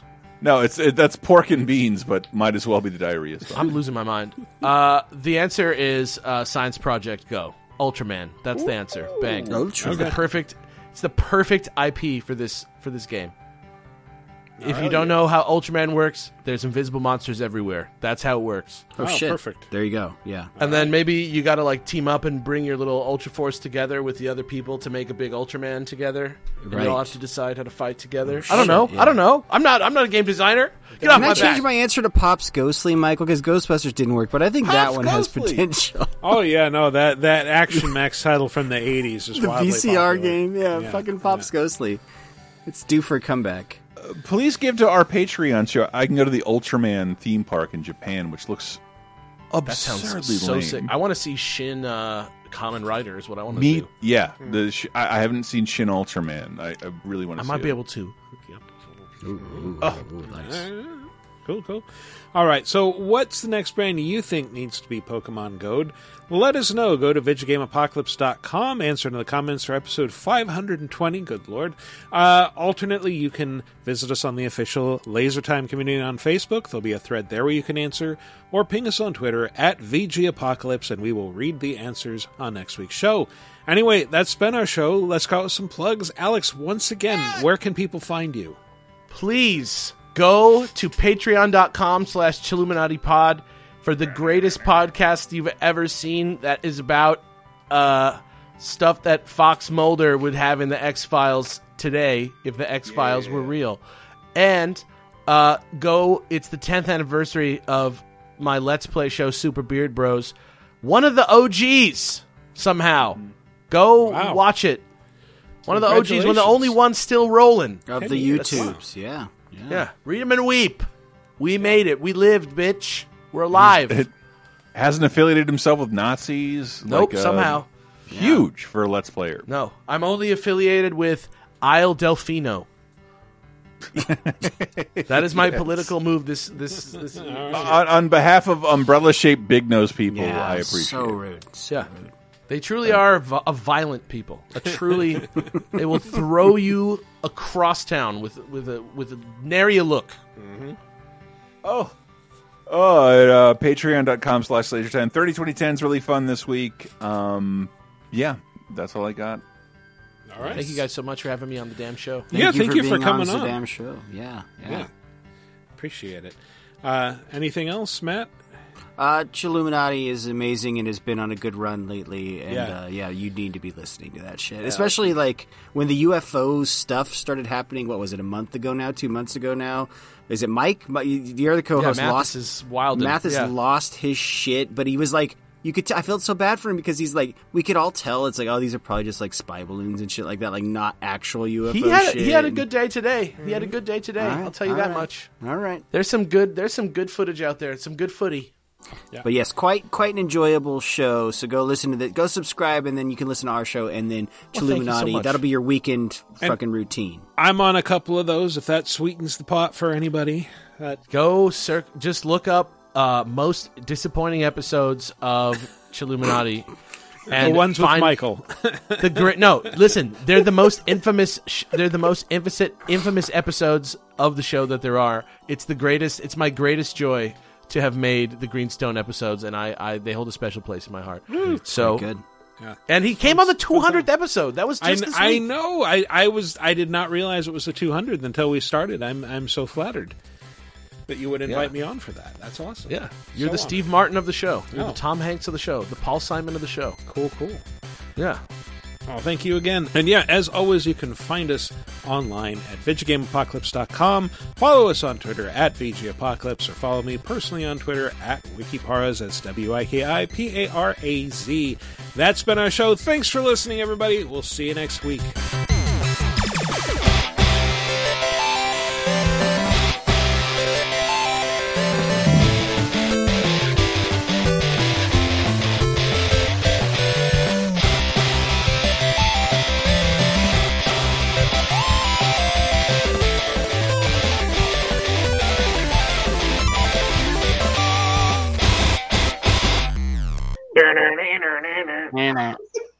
What is that from? Like, why do you keep doing that? Blade.